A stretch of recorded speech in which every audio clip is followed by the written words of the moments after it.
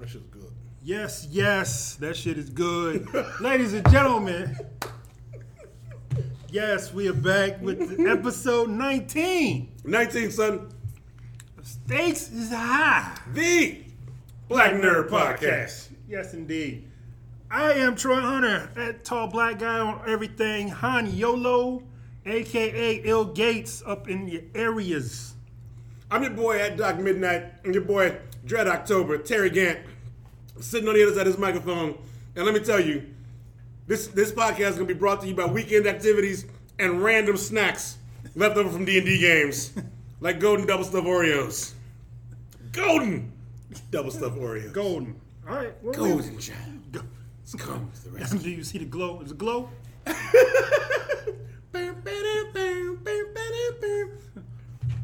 We're going to get in this thing, man. We're just going to get in this thing. Let's just go straight out. We had a good weekend. We had a very active weekend. We did. This was C2E2 weekend. Troy got 15,000 steps in one day. I don't even know if that's good. It sounds like a high number. That was a very high number. I went multiple days, and I'm sure I walked the 15,000 steps for sure in the first day, and probably got 30,000 in the second day. But shout out to no kidney stone attack this year, so hey, I did my thing. You know, blessings where they at. Right. Yeah, my 15,000 like 25,000 for the short people. But yeah, some miles went. But yeah, but C2E2 was I go on Fridays to avoid the huge weekend crowds. Love it every year. Hit Artist Alley, bunch of, just to be with people who doing the thing and who make things that you enjoy is always love, always good. Chop it up with professionals, people been in the game for a minute, people who you just now getting up to their work, or people that been doing a thing, you want to give them props in person. Some about just like, giving somebody a pound, giving somebody hey, you've inspired me. You did the Sometimes thing. you gotta walk up to a cat and just be like, man, thanks. Thanks for Appreciate you for doing the thing you do. Yeah. Good times were had. There's some cats I did miss. I never caught Jason Latour, which I wanted to, but I did catch Brian Stelfreeze, who OG of this shit. And a quick Brian Stelfreeze story, which absolutely killed me. I was in line and a woman in front of me wanted a commission. And she was saying that she loved him and her boyfriend loved him. And he just kind of stone stared her and just get him on the phone. And she just kind of freaked out a little bit. She said, no, call him. So he called him and says, well, somebody want to talk to you. And she handed Brian Stelfreeze the phone. Brian Stelfreeze said, what the fuck? Why ain't you here? Why ain't you here, son? Why ain't you here? Everybody else is here. But, your girlfriend wants me to do a commission. And that's all right. I'm going to do the commission for her. I ain't doing you nothing because you ain't here. And me and there's some people behind me in line are just like, oh, shit, this cat is like... And he's doing it straight-faced and he's having fun with it. But it was gangster as shit. And she's like has her hand over her mouth. She can't believe the shit. And he just goes on. He just kind of roast dude. Like, yeah, I want you to look at what I do for her and think to yourself, he could have done one for me, but I wasn't there. And we had lost our whole entire shit. But see, that's like, man, I mean, that's cool and all, but damn, son. You ain't got to go for the nuts like that. Like, hey, yo, well, you weren't there. Right. I was there, so he clearly wasn't talking about me. No, right. So, nuts intact. We're good. Right. But I don't know how to feel about dude. Like, I'm sure dude feels kind of emasculated right now. But Brian Stelfreeze was like, look, I'm going to do it. Whatever character she wants me to do or whatever, I'm going to do it. But it's going to be for her. It's not going to be for you because you ain't here. Right. Like, damn. That was a good time. But like I say, I mean, just sensory overload. And one thing that C2E2 really just can't get right in the years I've gone is trying to load. Like, they want you to walk around, but if you're looking for something particular, and it's in booth blah blah blah 820 or whatever, it is a bitch to find. Yep. Absolute bitch. Because the map is set up in booth number, but the booth numbers are printed on these signs in the tiniest of type. You've got to be a 12-year-old to actually be able to read these shits. And they're not actually in sequence.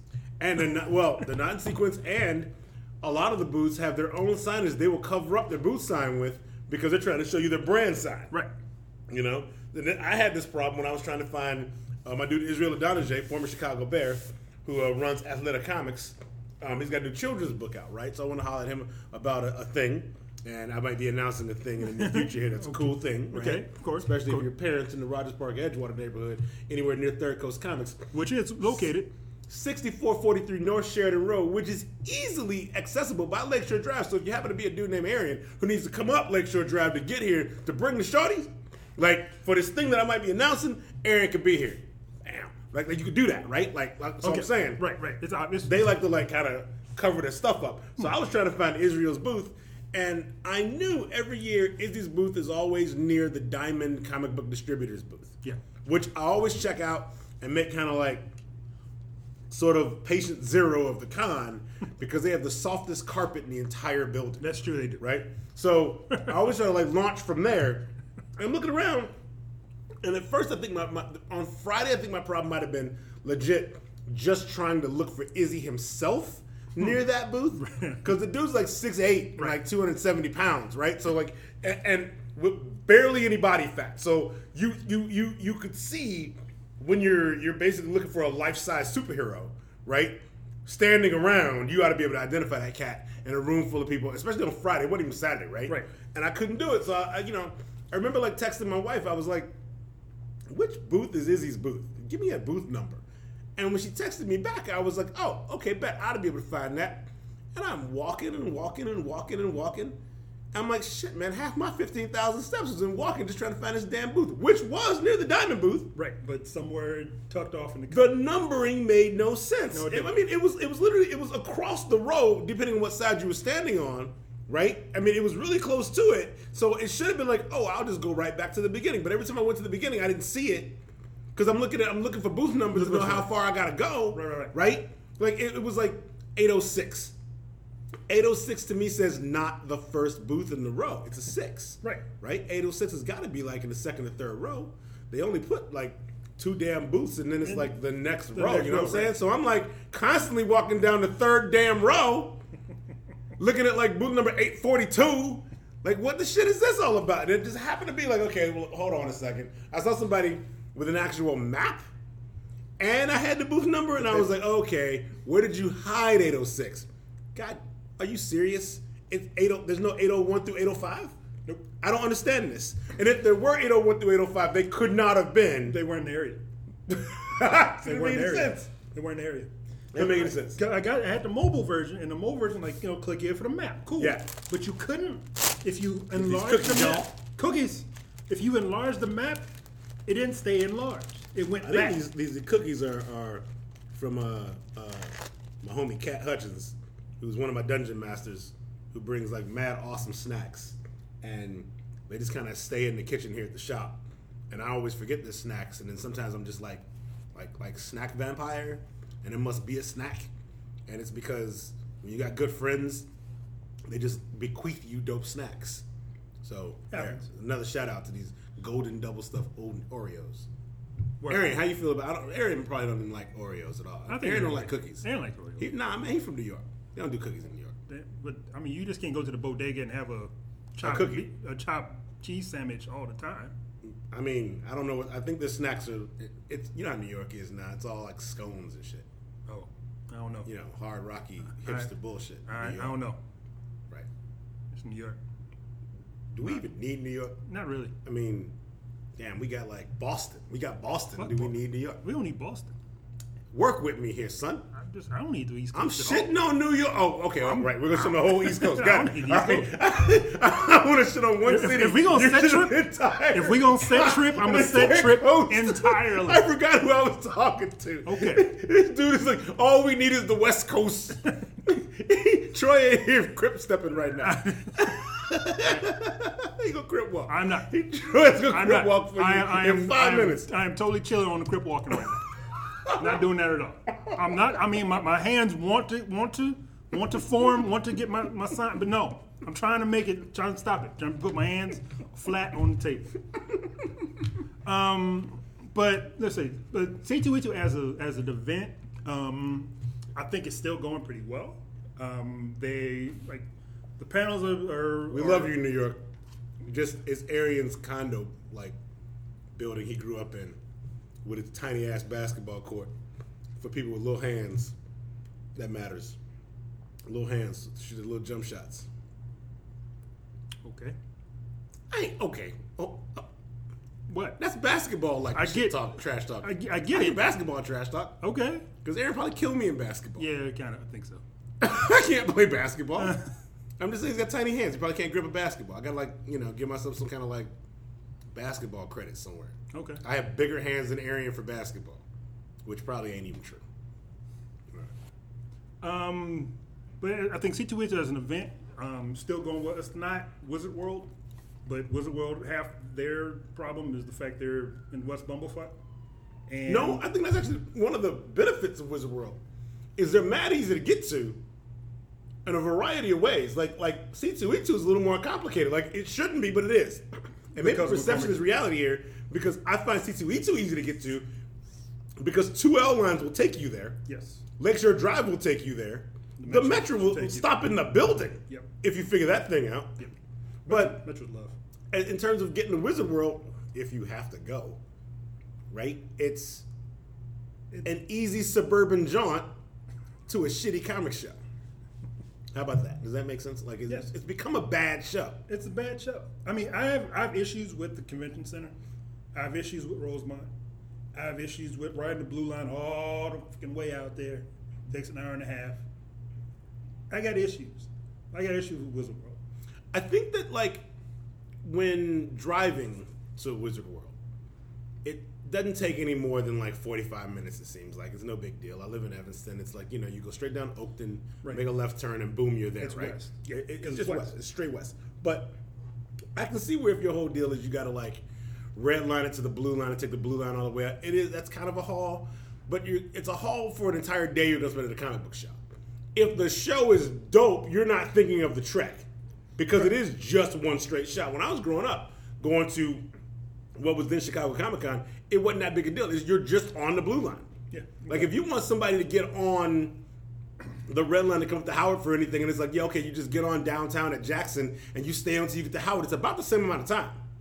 The trouble is, you get the impression you're making that trip from the Shire to Mordor, right? The show, at the end of it, isn't giving you that, oh my God, I'm going to throw Schmeagol's ass into a volcano feeling. It's, fuck, I still got to deal with that giant spider. I ain't even got the Schmeagol yet, It's that kind of feeling, right? It's so, like, it's dissatisfying for what you get these days. Yeah. And I was explaining this to somebody at the show. It's not that they don't have comics. It's that the way C2E2 is marketed, if you're a comic book fan or a pop cultural fan right now, for all the problems C2E2 has with inclusiveness and like kind of making everybody feel like they give a shit the right way, Wizard World has no ability to make you, the pop culturally interested modern fan, feel like it's about you. It's about your dad. Right? That's the issue. Right? This is about that show's about your dad, not you. If your dad liked shit that you don't like, is that how it goes? If your dad liked Elvira, the son of Svengoolie, Lost in Space, the old school Batmobile, like the Mach 5 from Speed Racer, a whole lot of big titty chicks from like Scream Queens and professional wrestlers circa 1985 on back, this is his show. There might even be comic book vendors there for you and him too, but those comic book vendors are largely the same dudes he was buying his comics from, right? We're still in business. Or who are still in business. Or like from other cities who are still those kind of dudes. Okay. Right? So at C2, I always see like lots of cats walking around, and these are not like, when I understand, as a retailer, there's my retailer hat and my fan hat. And sometimes at C2E2, I have to interchange these hats, sometimes in the same damn aisle, right? I put one on, I take one off. I put one on, I take one off. I do this a lot, right? I'm walking through the halls of C2E2, and all I'm doing is just watching cats. I told my wife, I took no pictures this year. I didn't take a single cosplay picture. But I saw a lot of cosplay by a lot of people who love cosplay. Right. And I saw a lot of people walking around straight up outfitted for a convention that celebrated this lovely thing that's really given their lives meaning, right? In a meaningful way, in like a deep, impactful way, right? Yeah. When you go to Wizard World, I get the sense that there is a celebration of we're not those young people and their brightly colored fucking cosplay bullshit. We're helping you be entertained in private. Like, these people are coming out and cosplay stuff like, yo, I love this character. I dressed up. I got makeup. I got the utility stuff. I'm together. As opposed to Wizard World, where it's just cats with long boxes. Like, I'm just getting stuff from a box. And it's go home. There's cosplay. There's cosplay for sure. Cosplay's at Wizard World. There's so much cosplay at Wizard World, in fact, that Wizard World and C2E2 to an extent, but mostly the shows that are like Wizard World around the country, have gotten a little bit of pushback from people who go about not wanting to deal with cosplay, right? Because cosplay to them doesn't equal commerce, right? Whereas C2E2 is a celebration of all things pop culture, right? Like let's push those to the forefront, raise them up on the pedestals. You know what I mean? And have a cosplay corner. I call it Nerd Prom. It is Nerd Prom, right? Wizard World is not Nerd Prom. Not at all. Wizard World is a nerd estate sale. Know what I mean? Like Nerd Mom and Nerd Dad have died, and someone has to sell those die-cast models from like Space 1999, but you know what I'm saying? Like it feels like that kind of show to me. Okay. You know, that's what it's become. And when I've gone a couple times in recent years, and I can tell the difference is, man, it's almost like C2E2 is willing to turn the lights on. And Wizard World has gotten to the point where, like, unless there's an aisle with like an aging wrestler in it or like an old actor from a sci-fi show in the 70s in it, the lights are kind of dim on that shit. Like, they're struggling really hard to connect with modern fandom. And modern fandom has its issues. My God, some of the stuff we're going to talk about in this podcast are about the issues of modern fandom, right? But at least a connection's made so that we can say this is still modern fandom. And modern fandom, there's room. Like, I walked through C2E2 and I saw a whole lot of people selling some old fucking comics. Yeah. Right? Swamped by modern fandom, but they were there. Right. Right? I think Wizard has an issue with kind of like trying to, here, let me put it this way. The problem with Wizard World is modern fandom understands that when it comes to being a fan in modern comics, it takes more than DC or Marvel and Star Wars to make a real fandom. It is more than Walking Dead. It's more than whatever the hot franchise of the minute is, right? And it's more than nostalgia, right? C2E2, for all of its blemishes in terms of the independent comic scene, right, nationally, okay, C2E2 attracts fans who are looking for that, and at least tells those fans this is here, and gives those people a voice too, right? They're not so great at giving them an equal voice, but they're good at giving them a voice. And when you go to Wizard World, if you're there as an indie comics lover, you should just keep moving to the Red Robin up the block. You know? Like, it's not that, it certainly ain't there for you. And from what I understand about the comics market, I would say a good 30% of it is a whole lot of people looking for that indie vibe, you know? Like, how about it?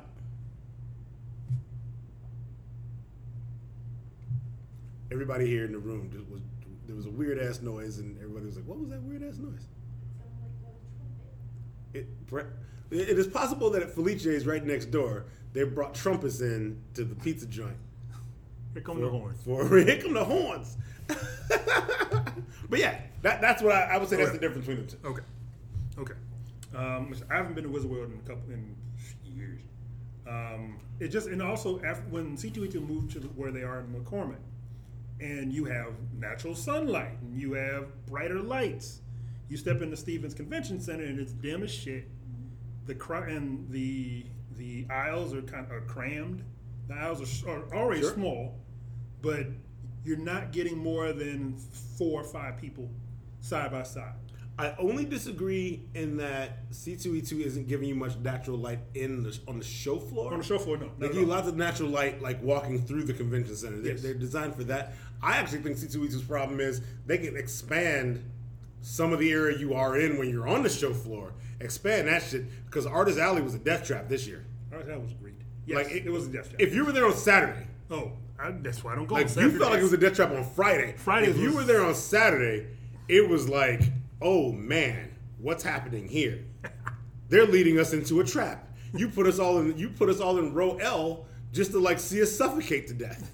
You know, there were people that I didn't see in Artist Alley this year on Saturday, largely because I couldn't turn my body to get to them. But then I go down another row and it was double wide. And I realized, oh, I bet the unions have this shit all set up to where it's like, you know, this is a fire aisle. It's got to have room. Yeah. Really, I just believe Artist Alley and C2E2 can be improved by giving a little less space to random-ass autograph lines, right? And expand it out. You had so much room for that cattle line of letting people in the beginning. Yeah. Right? So much of that room, give me another 30 feet, right? Because you didn't need all that space. And I don't think you even need that much for the level of bag check. You know, I'm pretty sure ISIS didn't get a single fragmentation grenade through that place. For the level of security for bag check, for the thoroughness of the check, bruh, give us 50 feet of that shit. And let us spread the hell out so we're not dying. Because I honestly think in C2E2, we're a couple years away from an actual tragedy. At the level of bodies they're putting in that place, I'm one who walks around and judges where I'm going by like how many people are in the aisle. I already look and go, I ain't walking down that aisle. Not that aisle. I don't care what's down that aisle. I ain't going. I don't care if you resurrected Jack Kirby and put him at the end of that aisle. Too many hot ass bodies. Too many strollers, too many big ass costumes, and fuck you, C2E2, and those big ass backpacks with the damn with the Captain America, the kiss my ass on them the damn Superman backpacks. joints. The Superman joints. Whatever the hell, the CW shits, the backpacks were bigger than the humans. Miss me with that bullshit. If one more of them goddamn things touches me, I'm calling the fucking CDC. God damn it. All right. Just move on. All right, we'll move on. We're good. All right, let's move on. Aaron Cobham wouldn't even touch one of them damn backpacks. Next joint. Have you listened? Well, let's see. Should we do this now or stuff I did? Go ahead. No, hit it, man. Hit it. Have you heard? Okay, so Kendrick. Kendrick. Kendrick Last Lamar. name irrelevant. It is at this point. Last At this word. point, irrelevant. Yeah. Released. He has now become genuine. It's just Kendrick. No. God. What the fuck, yo? Really? One name people in pop culture. Genuine. He's Kendrick. Genuine. What? Tyrese. What? Okay, you named two whack motherfuckers. Next. Okay, give me three. I- Give me another one. I'm Come on. just saying. Well, you use come in one threes. name. What do they got it? Okay, Kendrick, Prince, and Mozart. Does that make you feel better? What? That people with just one name. Oh, Jesus. Anyway, You just said it. Kendrick released the album.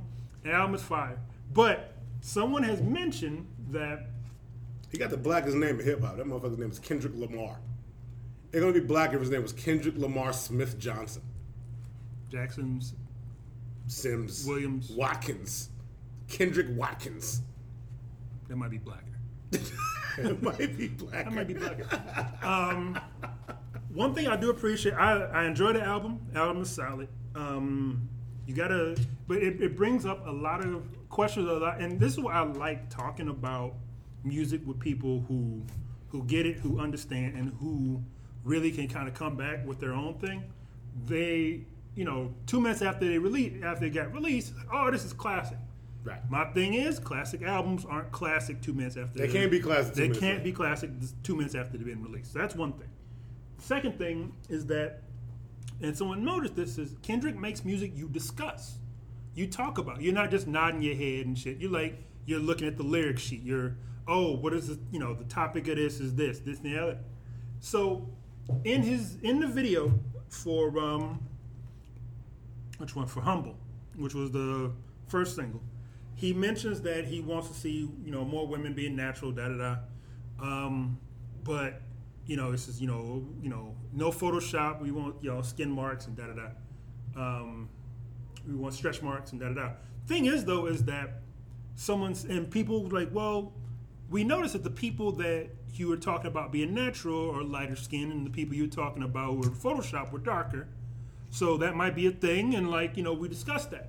Just because we like Kendrick doesn't mean that some of these hip hop artists are actually like on top of their or shit. artists in general. Artists in general, right? Artists in right. general, like, Right. And someone said, "Well, you ain't, you know." It says, "Oh, well, you feminists, and all you peoples who you can't have fun and you can't just accept the music." So the thing is, though, is that because Kendrick does what he does, and it says all criticism, you know, if you ask a creative, criticism is great. Hey, what do you know? Here's my shit. What do you think? Right. That's like the fundamental thing of a creative person. If you can come with, well, I like this, I don't like this. You talked about this thing, maybe what, like that makes you sharper. So the fact that people kept coming, you know, people says we want to discuss this video, we want to discuss the context, we want to discuss, you know, what does this mean? You know, him being a platinum, being an artist and everything. What does this mean? What kind of message is he bringing across? And then the people like, you should just take it as it is. Da da da. Why are you not asking all these other random? I'll say it's full of shit. What?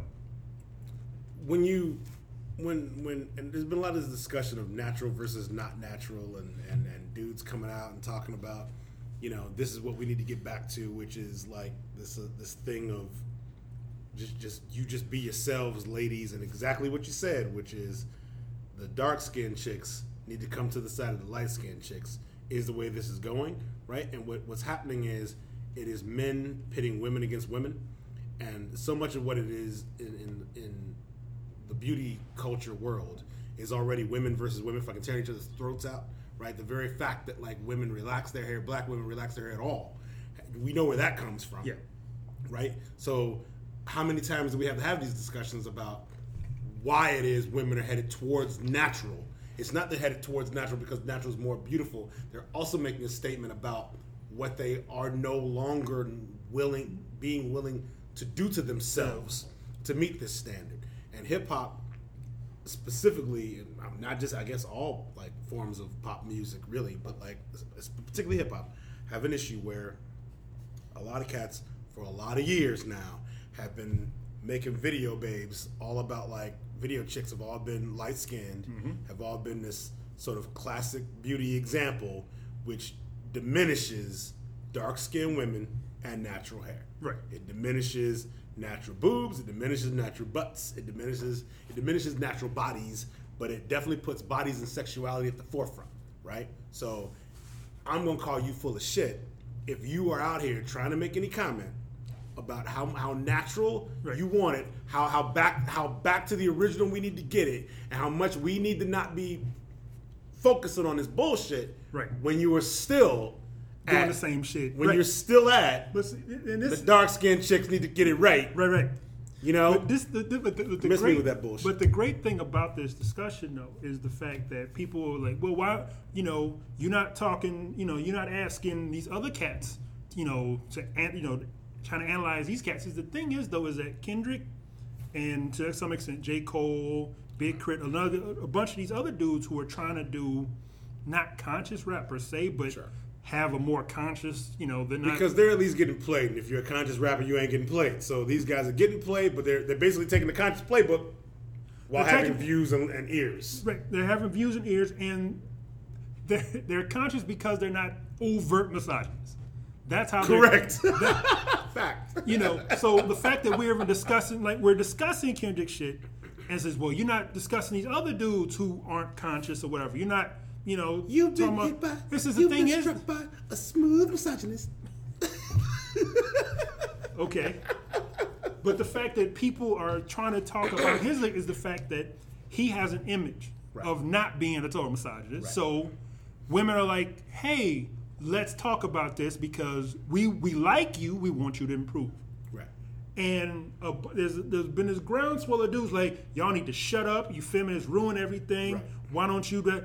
But this is the stuff that gets discussed. And that's what I appreciate about this album was the fact that he's top of his game. The cat's still lyrical. He's storyteller. He's doing his thing. Lyrics matter. Because lyrics do matter. The beats don't suck. And the fact that we have lyrics to chew over as opposed to just a Drake joint or a joint that just meant to get you, I got to rap But basically, all you're listening for is the hook. You listen for the chorus, Sure. and the hook, and you're gonna dance. And I need to waste your time for like a minute and a half Sure. while the beat You're rides describing until we get to You man. No. What the hook gonna be? But that's rap. That is. You're Rap right. You're minus describing lies rap. You're describing equal it's hip-hop. Right. Okay. You're right. You're describing rap. You know me. So that's that. So, but the fact that we're able, like, we have something to chew over now. You know, we have some. Like I said, it's not a perfect album. There are some things I would skip. There are some things that I don't like very much. There's some stuff that I'm just blown away by. But the fact that we have an out there, Cat put out an album that we can digest and listen to, and like okay, he lays out his politics, he lays out his some religious view shit. Which I'm not even sure were mysteries, right? Like Not mysteries, but when this dude is doing this, like vehemently, like over, and the beat changes and all, like you just lose your entire shit. But we're not. We're listening for clarification. We listen for more. You know, he's talking about, am I a black Israelite? No.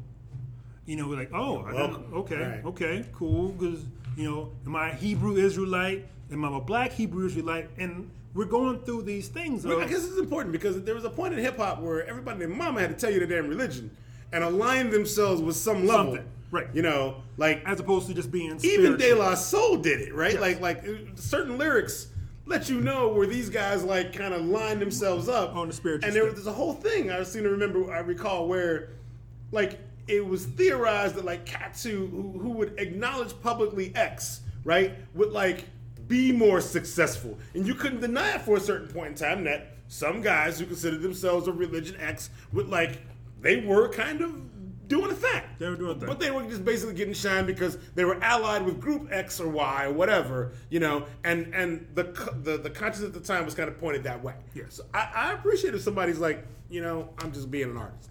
Just state you're an artist and that's good enough. Right. I don't need to know your damn religion. Yeah, I mean, but I don't give a fuck what you went to church. But especially if you are mentioning a religion in the context of how you're dealing with people, how you're dealing with Sure. situations, how you're dealing with America at large, then you're giving me more to go on as opposed to where your thought process is about where we are, where we're trying to go. And he was very vociferous about it. Yeah. There's still some battle tracks that he's like, I am the greatest rapper alive. Like, oh, okay, well, all right, you said it, you put that on paper. All right, any other comment from the gallery? No comment, bang the gavel. All right, we're done here. Right. Moving on. It's good music, and it's great music it's good to have an artist who puts out stuff that. But Kendrick is that good. Like it's not. Kendrick's that good. It's not really stepping out to be like Kendrick's that good. No, because he's been proven to be that good. But the thing is, it's one thing to just be that good, and one thing to say I am the best out here. Right. At which point, it's one thing to go, okay, he nice. It's one thing for that guy to go, I'm nice. What do y'all think? And he's like, no, I guess. Of the guys who can claim that, there's a short list. There's a very short list. And he's in that conversation. So now the people who, like, oh, was this a subliminal diss? Right. Did he talk about this? He mentioned nobody on his album. He didn't say, this person, this person. He didn't have to come up with a few. He didn't have to come up with, there was no hit list. Interesting, yeah. But now people are like, was he talking to me? Was he talking to me? Like, okay, well. I mean, maybe he could be talking to you. He could be. Right. When he says, I need all y'all cats to step y'all game up, who is he talking about? Possibly the entire world. Possibly the entire. Because I believe that's true. Everybody else. But now, for him, I will still say that if you're going to speak on a thing and you want to come across as like modern fucking Renaissance man on the shit, then understand the entire like fucking conversation you're getting yourself into. Yeah. Right? You can't then stop. Then stop letting your agency pull out these hot light skinned chicks and throw their big titty asses up there. Like because that's been the history of your industry. That's been Don't say I love blah women. Just be like, these are the people in my video. You know what I'm saying? Like, there's a way you can do that. There's a way. That's totally. Then put people in your damn video because they need to be in your video instead of constantly making every damn video look like a goddamn Shalimar shoot. That's all I'm saying. And that's fine. Right. And that's fine. It's just the people who pointed that out was like, yo, we need, if we're trying to change this thing where the video chick doesn't look the same, we need someone to start doing it. We need someone to start. We need someone to do it. You need someone to do it. Someone needs to do it without making the statement that they're doing it. Because when they make the statement that they're doing, now it's a trend. That's fine. Right? And the second that now you have all these like dark-skinned chicks from like the islands in your videos with their big natural afros that are 7 feet wide, that would be hot shit for a year and a half. And then we're going to get away from that because that was just a trend. But if someone... So if you're going to give lip service to it, don't give it lip service. Do the thing. But you do the thing, and you got to be big enough to do it. So, little PDJ pistol starter can't put black dark-skinned chick in the videos and expect to be a groundswell. Right. If Kendrick would do it, Kendrick could be an agent for something better. PDJ pistol starter can't freestyle or shit. I'm going to tell you right now. He mumbles the fuck out of it. Right, and he can't enunciate words. He got my little sister's beads in his hand and shit. And he wear a man purse. I don't understand that. So I enjoy it. That's what's up. Let's get back to the comic shit. All right. Let's do this. I know you got some words, son. You got some words, son. So Troy, I didn't even type this in. I did not type this into the agenda. I did. I was leaving it alone. I did. Because this started a couple weeks ago, but like in our time frame of podcast, we couldn't get that done that night. Marvel and diversity is the topic. Yeah. Marvel and diversity is the topic because I know what Troy's referring to. I guess some of you might know too by now. And I will tell you all, I was quote unquote quiet on that shit on Facebook. Right, because I know, see, but this is what retailer. This is what I'm expecting. Your retailer hat, right? Retailer and your fan hat. My fan hat. All right, got it. Because you got two hats. I got two hats. All right, so a couple weeks ago, a very dumb fucking VP of sales at Marvel, whose name I forget, whose name I didn't really know because. By the very comments, no one needs to know this idiot's fucking name. Came out and basically he let himself get led down the primrose path to get a knife in his back when asked about Marvel's declining sales. Right in the overall sales charts, if you look at Marvel's overall sales charts for the last 6 months or so, 8 months, Marvel sales have been kind of on a decline. So on a broad view. Oh my God, what's happening to Marvel? The world loves Marvel's movies. Marvel makes so much money in film. But Doctor Strange was the #1 movie back in November. What's happened to Marvel comic sales? And then he let someone basically say, do you think it's all these diverse titles, is it Marvel's diversity push that has led to decline in sales? And he said, effectively, I'm going to paraphrase, yeah, that's basically what it is. It's like the fans have decided they don't want diversity. So they're not buying our comics because they don't want diversity. Diversity didn't work. Diversity didn't work. Is what he is saying. Now, he said a few more things. Yeah. But he is wrong. Now, this is the VP of sales. Right? Who should know this shit? Who should know that there's a constant in his industry. If you're going to be a VP of sales in anything, you need to know that you ain't selling a fuck ton of lawnmowers in January. Right? You put them shits on sale, your sales will go up. Right? You ain't selling a fuck ton of snowblowers in May, but you put them shits on sale and your sales might go up. The snowblower is needed in December. The lawnmower is needed in June. Lots of people getting their riding mower on right around Memorial Day. Truth. Right? There ain't nobody blaming the lack of sales of riding mowers on Valentine's Day. Right? It's just not a thing. Right? Right. But everyone knows that month over month, no matter what your comic is, and no matter who's in it, no matter what time it is, month over month, generally, your comic book sales will slide. Because a guy who bought #5 yesterday might not buy #6 tomorrow. A guy who bought #18 yesterday probably bought #5, but ain't guaranteed to buy #19. This is a constant. #1 sell more than the #2s has been a rule since comics were fucking created. Or at least since they became too expensive than the average bullshit kind of random ass item any kid might buy at about $1.99. When comic books became $2, this shit really became an issue in terms of sales month over month over month. When comics were $1, $1.25, $1.50, you were still selling comic books handled like fucking the X-Men were selling 100,000 comics without even thinking about it. They were selling, Image Comics dropped in the early 90s or whatever the fuck that was, and they were dropping 500,000. They were selling millions Selling out of comic shops, just reprinting them shits. Why? They weren't very expensive, and they were giving fans some bullshit they wanted at the time, right? But they weren't expensive, right? But you know what Image found out? And you know why a whole lot of retailers went out of business? Because the dudes who ordered number 1 didn't need to buy number 2. They only wanted number 1. This has been the fucking truth since people noticed the smell of chitlins. It is that fucking real in this industry.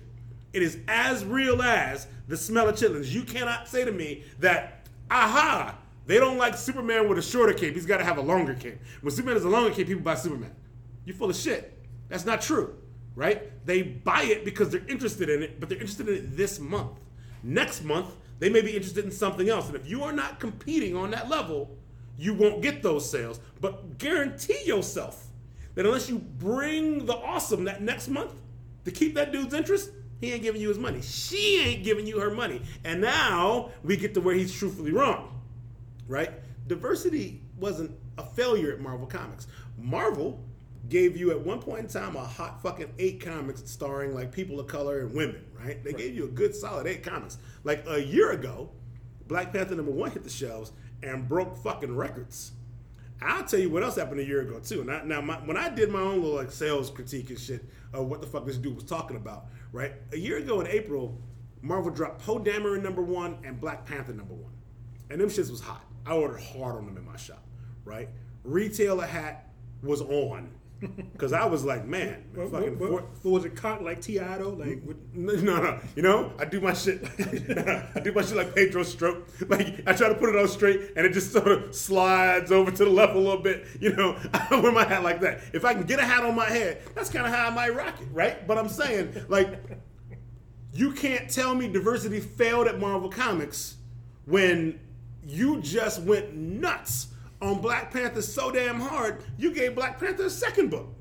There are 2 Black Panther related comics before this month. At the time of that article, okay. The 3rd book hadn't even hit the shelves yet, but was certainly a done fucking deal. Yeah. Orders were in for the first 2 issues of that before that dude said diversity wasn't working. So, I've been selling Ms. Marvel like 40 going north for a couple years now. Squirrel Girl, selling it. Right? Ms. Marvel selling it, Black Panther selling it, right? Was selling Mockingbird when Marvel came and told me Mockingbird ain't working. All Marvel had to do was produce 1 cover. There was a cover where Mockingbird's wearing a t-shirt that says, "Ask me about my feminist agenda." Yeah. I've never before seen a situation in which more motherfuckers said, "I want that 2nd volume of that trade that's going to have that cover," than they said the 1st. Right? Diversity didn't fail. You failed. You know how you failed? You oversaturated the market by being Marvel. You out-Marveled yourselves. You had a hot 8 to 16 books. The market was supporting that just fine, right? You went and had 70 regular fucking titles. 70 regular titles. My shop has 80 to 100 right now at any given time. Like, you know what I mean? I got on my wall room for 80, right? And then I have a kind of new and noteworthy section where I can drop another 10, 15, 20 titles down if I need to. Just first issues. Let's see if these things work out. And a lot of it, I'm sort of massaging it to see if it's returnable, I'll go hard and then return them shits. If it's not returnable, I might be like, you can come in. I'll be like, yo, man, I see what you're reading right there. Have you tried this thing? And put something in your hands, right? Because I can't let Marvel tell me what's what. Right. I can't let DC tell me what's what or Image tell me what's what. I will tell you what's what, right? And I will work your tastes. I will learn my customer, right, and try to get him something he might dig. Try to throw that on the pull list. I have to do that now, right? But what Marvel did was Marvel had a good thing going and got greedy. Don't be greedy. They got greedy as fuck. Like, just because you have the ability to put out 100 comics doesn't mean you should put out 100 comics, right? Just because they're buying 8 diverse or POC comics doesn't mean you need 18. It doesn't mean you need 28. It doesn't mean you need 38. They were fine, I believe. At some point, they had 16. And I was like, man, diversity at Marvel's like the fucking X-Men. That's where I wanted them to stop, right? Stop there. Now, the reason people were asking me, they were like, why do you think Marvel's going so hard on diversity? And I said the one thing that made sense to me. When I talk to people that I see in bars and restaurants or on the L stations or whatever, when they find out what I do for a living and we start talking comics, 2 things get said to me. Oh man, I read comics growing up. man, did you see that movie? Those two things get said all the damn time. More people are familiar with the classic version, quote unquote classic version of what Marvel puts out there. They love their movies, but they're familiar with the classic version based on what the movies told them was real. Right. Well, which says to me, the continuity and the, editors at Marvel are smart as fuck going this way with diversity, because you can now take every risk that you can imagine, right? In actual comics, with characters. You can have Riri Williams as Iron Man. Miles Morales can be Spider-Man. Amadeus Cho can be the Hulk. The X-Men, you can bring the 5 original X-Men back from the past. They could all be young, right? Squirrel Girl, Ms. Marvel, Black Panther, Misty Knight, Luke Cage. You can do all these things. The Master of Kung Fu can have a book. He can have a young protege. They can have a Rolls-Royce car called the Black Beauty, and they can wear green tuxedos. You could do all those things, right? If you're Marvel Comics, understanding that the bulk of your money at Marvel, not the comics end, but at Marvel, comes from the film and TV side. Right. The license is valuable, right? The comics aren't making shit. So if the comics aren't making shit, why are you sweating so hard, right? Why are you sweating so hard, the sales number, when you're actually doing the one thing that no one's been able to do in comics since DC created the New 52? It took till 2011, from 1995 or so, in 1996, from when Image first dropped, to expand the marketplace. Everyone talks about comics like there's a dying fucking dinosaur. The meteor is hit, right? The sun is being put out. Where's the new audience coming from? The comic book collector right now is a dying breed, right? We got to expand the marketplace. My shop has 45% female customership, right? Other shops are seeing no women come in, so I get what's happening here. My man at Marvel is saying diversity's not working because that dude's talking to a bunch of fat white dudes down in Alabama who own comic shops who ain't got no brothers coming in there, and women ain't about to walk in. Because your comic shop stinks. It smells like a fucking swamp, right? So as long as you got a stinky swamp-smelling ass comic shop, nobody wants to buy shit from you. So you believe, why do you have to shelve Ms. Marvel? I want to shelve Captain America. I want to shelve Captain America, and I want to fight Arnim Zola. Fine. Except Captain America's now in Hydra Agent. All right? So fuck. I don't know if I can sell that. I want to sell Iron Man. Okay, that's great. Well, Iron Man's now, Tony Stark's an AI, and the person in the Iron Man suit's a black chick from Chicago. She's 15 and she's from MIT. They don't make smart black women in the real world. That's unrealistic. Nope, can't have that. I want to sell Thor. Except Thor is Jane Foster, has been Jane Foster and selling well for about 3 years now, right? So nope, that's not working for Alabama dude too. So he's highly pissed because he doesn't remember that his comic shop was about to go out of fucking business when things were as they were before, and the only thing propping this comic shop up is actually old back issue sales.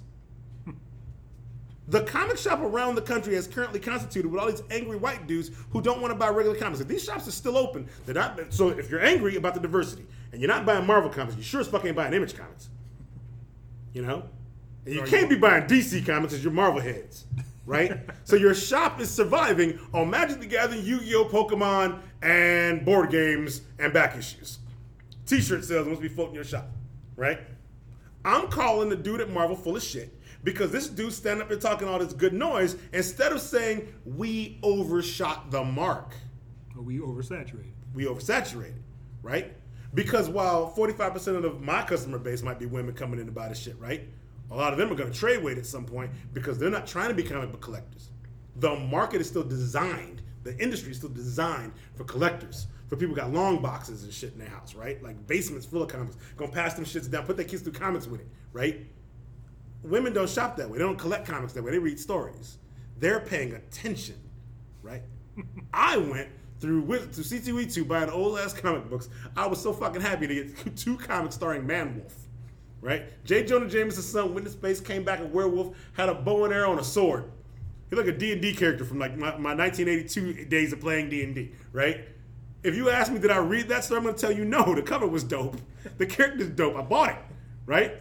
I bought it with the same fucking fervor I bought MC Hammer's first album on cassette back in the day. I bought it with the same mindset. That looks awesome. I hope it's good. I don't really want to find out. Right? Women don't read comics that way. Dudes do, right? So dudes getting your collective mentality, you do your thing, right? You feel betrayed by what Marvel's done right now. But you're not paying attention, right? If your favorite hobby is to survive, you're going to die someday. You need to look around and be like, shit, do I want it here after I'm gone? If you don't give a fuck, get out now. Then watch what happens to your favorite industry. Because if you get out now, if dudes who don't want diversity get the fuck out now, they don't want it expanded, they don't want new blood in, then get out now and watch how much it changes. It'll change for the better the second you all get away, right? It just will. You know what I mean? If angry, racist white dudes go away, who's left? Folks who want something else, right? Who will pay for the something else. But what if those people work at a publishing house? So, if you work at a publishing house whose industry is predicated upon market like reaction, you will do what the market wants you to do. You know what I mean? You can't tell me Marvel movies are really doing what we want them to do. No, not at all. If Marvel films were doing what we wanted them to do, there'd never be a Guardians of the Galaxy movie. Because that movie sucked. If they were doing what we wanted them to do, there wouldn't have been a Doctor Strange movie. That movie was good, but it wasn't necessary. You know? When you start doing what the industry kind of dictates you should be doing, based on what people are giving you for cash and input, right, things change, right? I'm shitting all over what that dude said because diversity wasn't the problem. He ignored the fact that sales month over month normally drop and they oversaturated the damn market. Just because they bought Black Panther, that didn't mean you needed a World of Wakanda. I ain't shitting on Roxanne Gay. I am saying there was never a point where World of Wakanda historically was necessary. The way that comic sales work was necessary, right? However, I can see where Marvel looking at that and going, shit, Black Panther, they fucking responded like a motherfucker. Let's give them World of Wakanda. If they'd waited until the Black Panther movie dropped, I'd understand. But again, if you're Marvel, somebody at Marvel sitting there right now thinking, these white dudes are going to sit around, they're going to look around and see all this diversity and pull the fucking plug. Let's get in there right now.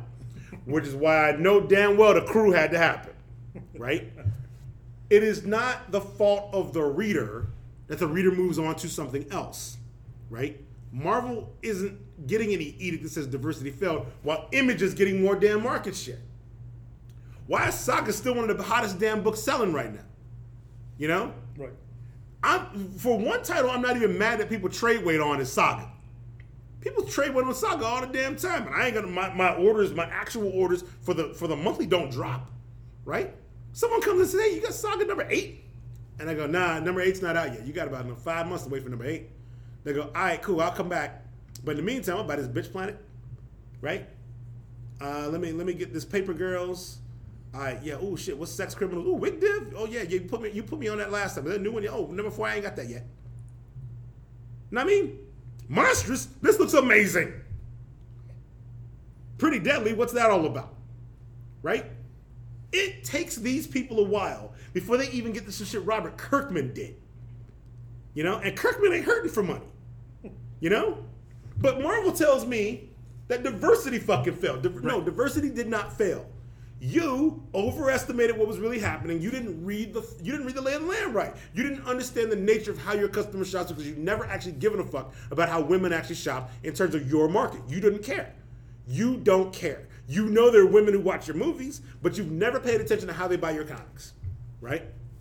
You've never paid attention. One thing that came up in the comment shit is there were people who agreed about the thing because they said nobody wanted, you know, this divorce got forced on us. Nobody wanted a chick Thor. Nobody wanted an Asian Hulk. Nobody wanted and they went down the list and they said nobody wanted that, and this is just people reacting. Those people are right. Nobody wanted those things.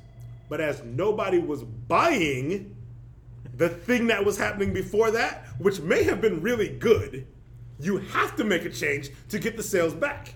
And since everybody was interested in Thor in the movies, but not Thor in the comics, listen, if you don't like Jane Foster as Thor, then get at me and tell me what you thought of the story right before Jane Foster became Thor. You get at me and tell me what you thought of the Jason Aaron and Pascal Ferry, I think it was Pascal Ferry or Olivia Coipel, one of them, but you tell me what you thought of the God Butcher storyline, right? At the time. Don't go buy it now and tell me. You didn't read that shit? That was the best fucking Thor series since Walt Simonson did it and people didn't buy it, right? Marvel does a useless fucking series called Original Sin, and one of them to come out of it, Jane Foster becomes Thor, right? Boom! Sales jump up because that was interesting. That was the Marvel Now movement. Marvel Now, the thing that Marvel did a year after DC did New 52, I believe. Right? Marvel Now has now had Marvel Now, and all new Marvel Now, and all new, all different Marvel Now. All different, yeah. In the same time frame in which DC has done New 52 and Rebirth. There's a thing around my stuff we talk about where Marvel is they're caught out to me. They're caught out with their underwear showing, where they do a thing after DC does it worse than DC did it. Right? You are now trying to be the diversity and legacy company, and you have half-assed stepped into that, right? Without fully committing. You have fully committed to any character in which you've put that character on a screen. If you put the character on a screen, you're in. Miles Morales, Squirrel Girl, and Ms. Marvel, Kamala Khan are here to stay, right? Because they're on the Spider-Man cartoon, and they're on various other little products. And like they have committed to those dudes, right? But I'm gonna say that Marvel Hardcore really shit on Carol Danvers, who spearheaded this whole thing. The Carol Corps were there for you based on some like alternate universe bullshit. You failed those people. There was a point at which there was more Carol Danvers happening at comic book conventions than were Deadpool's. Yeah. You let Deadpool take over again, and you don't even own his fucking rights. Right? Diversity didn't fail, you failed. You know? The Blackhawks can't be like, well, you know, let me just, I'm going to tell you, you know what failed, hockey fans? When we play our games, the rink is just 20 feet shorter. You know? No, it's not. You're playing the other team, man. They beat you. Now your fans can cry their asses to sleep at night. Bitches. You know? Like, that's it. That's all there is. That's it. My fan hat looked at that shit and said, oh man, Marvel, the legacy at Marvel looks great. I love looking at legacy at Marvel. I love these characters who've been around since the Kirby and Lee era saying, let us step off a little bit. We can change. We can grow. We need to change. We can grow. Next generation, step up. This is why I'm not mad at Steve Rogers' Hydra agent. I'm not mad about it. I'm not mad. He can only be Steve Rogers as he had been before the movies for so long, and he cannot actually be Steve Rogers from your films, because Steve Rogers from your films is also boring, and you only love him because he's hot. Right? You don't actually fucking care. There's nothing Steve Rogers has said in these fucking movies that matters to the fan base. He is not reaching people as Steve Rogers in this fan base. Nah, he can't be. That dude's boring and uninteresting. Steve Rogers, Captain America in Marvel films is more boring than anything anybody's ever said about Superman in comics. He's giving you nothing. Chris Evans has been a great Captain America at giving you dick. But not... Never mind. Giving you nothing. Giving you nothing. He's giving you nothing to make you say, other than the shield, the costume's great. Right. The movies are fun. Right? Everyone in the Captain America movie is more interesting than Captain America. Steve Rogers, as played by Chris Evans, in those movies, is the Green Lantern of Marvel Comics. He is not interesting, but he goes to interesting places and meets interesting people. I tell you that much about him. So what do you think his comics were going to be like? Captain America, the comic book, was interesting when written by Ed Brubaker, and it was when the Winter Soldier appeared in comics, dope. All that whole line, dope. Ed Brubaker made that book dope, and Steve Rogers wasn't even in the shit. Captain America was dead, and the book was still the best Marvel book that they had out. Right? Know what I mean? Like, that shit was that fucking good. Now, you tell me the next dude comes along and he can't do a story where the Cosmic Cube fucking changes his history, so now he's evil temporarily. It's fucking comics. I mean, he was dead temporarily. Now he's just evil. He was dead before you people were still buying it. Right? Unless you weren't buying it when he was dead. But trust me, within the last 8 years, he was dead for about a year, and his comic kept going. You're mad that he's a Hydra agent now. But when Sam Wilson got it, that was an issue. It was an issue. It was an issue when Sam Wilson got it. I had a whole lot of people coming up and telling me the Falcon deserves this. And I wanted to say, deserves it based on its time as Captain America's sidekick in the 70s. Deserves it based on all that dope ass like Falcon work that was done in the Avengers alongside Captain America and the rest of the Avengers? Or deserves it because you really love the Winter Soldier movie? Right? It deserves it based on the Winter Soldier movie. You know that's what it is, right? Yeah. I had somebody come in this week and tell me. Come on, man. Really? Shout out to our man. What's dude's name? Aaron Cobham. You know Aaron. Aaron Big Falcon. No. Was Falcon out the movies. What's my man's name? Damn it. Oh, like Anthony Mackie. Anthony Mackie. You know, when he talks, it's dumb because he's on some Hotep bullshit. But he played Falcon. He did well. Shout out to his brother, whose name I believe is Howard Mackie, who is a well-regarded actual genius and educator who I've heard speak, and that dude is solid. Like this is Anthony Mackie's big brother, and he's a science dude. Like this dude's cool. He's a cool dude. You know, he's very proud of his little brother who might be an idiot, but you know, I think my man's name is Howard Mackie. So, Okay, yeah. wait. But what did Aaron say about Falcon? He said shit about Falcon. No, you He said will after I say this. When he hears it, he gonna say some shit about Falcon. Okay, no. You're about to say something about somebody came in the shop. Oh yeah. Oh, well, my man said, oh, not Aaron. Okay, gotcha. Okay. All right. My man said he was talking about the diversity thing with me, and he goes, "Man, you know, it's just too much. You know, there are 2 Captain Americas now. You know, there's 2 Captain America comics, and one of them is the Falcon. Like, really? Come on, it's just time for us to get back to one Captain America." I looked at him and said, I just sold you an X-Men comic. Of which you bought X-Men Gold, X-Men Blue, and Weapon X. So you just bought 3 X-Men comics while you're Totally talking different. about there being too many Captain Americas. Bruh, at one point, there were 19 X-Men comics. Right? What are you talking about? Dude, the dude's bag had 3 different books related to Batman. Right? You can't tell me Captain America didn't earn a second comic book? Well, one dude's just black. Right? Even if you ever said to yourself, man, you know what would be good, you know what would help Captain America? If he could just have a jetpack. Well, now he's got one. He got a jetpack and melanin, bitches. Like, shut the fuck up. What do you care? You know, But somebody... that changes Captain America. In 1985, I know damn well there was a meeting at Marvel Comics where somebody was like, Captain America needs a pet eagle. Because he's Captain America. Well, now he's got a Falcon. Shut the fuck up. What? What? If you don't want Captain America being a Hydra agent, Captain America ain't shit more America than fucking Sam Wilson flying around with his wings and his fucking Falcon kicking people in the goddamn teeth because it's his turn to do it. Stated Diversity. by me. Diversity. Let me tell you more diversity. If you want diversity, the Champions are a team of kids at Marvel Comics who were in, some of them were in the Avengers and decided the Avengers weren't really doing shit, but to change the world, to help the world. So they left, they split off and went and did their own thing. The book, read the first trade. The first trade should be good. I'm hoping... It's getting very Trumpy now, though. It's not Trumpy. The issue, it's not Trumpy. The problem is that Mark Waid can't create villains. His whole career. But now the villains don't necessarily... The reason I say it's Trumpy because the villains aren't competing on that same, like, beat you up kind of level. They're on that shit where it's kind of Trumpy, where it's like, we're going to get you on the business side. And that's Trumpy. You're calling it Trumpy. I'm disagreeing because this has been a thing done in comics before.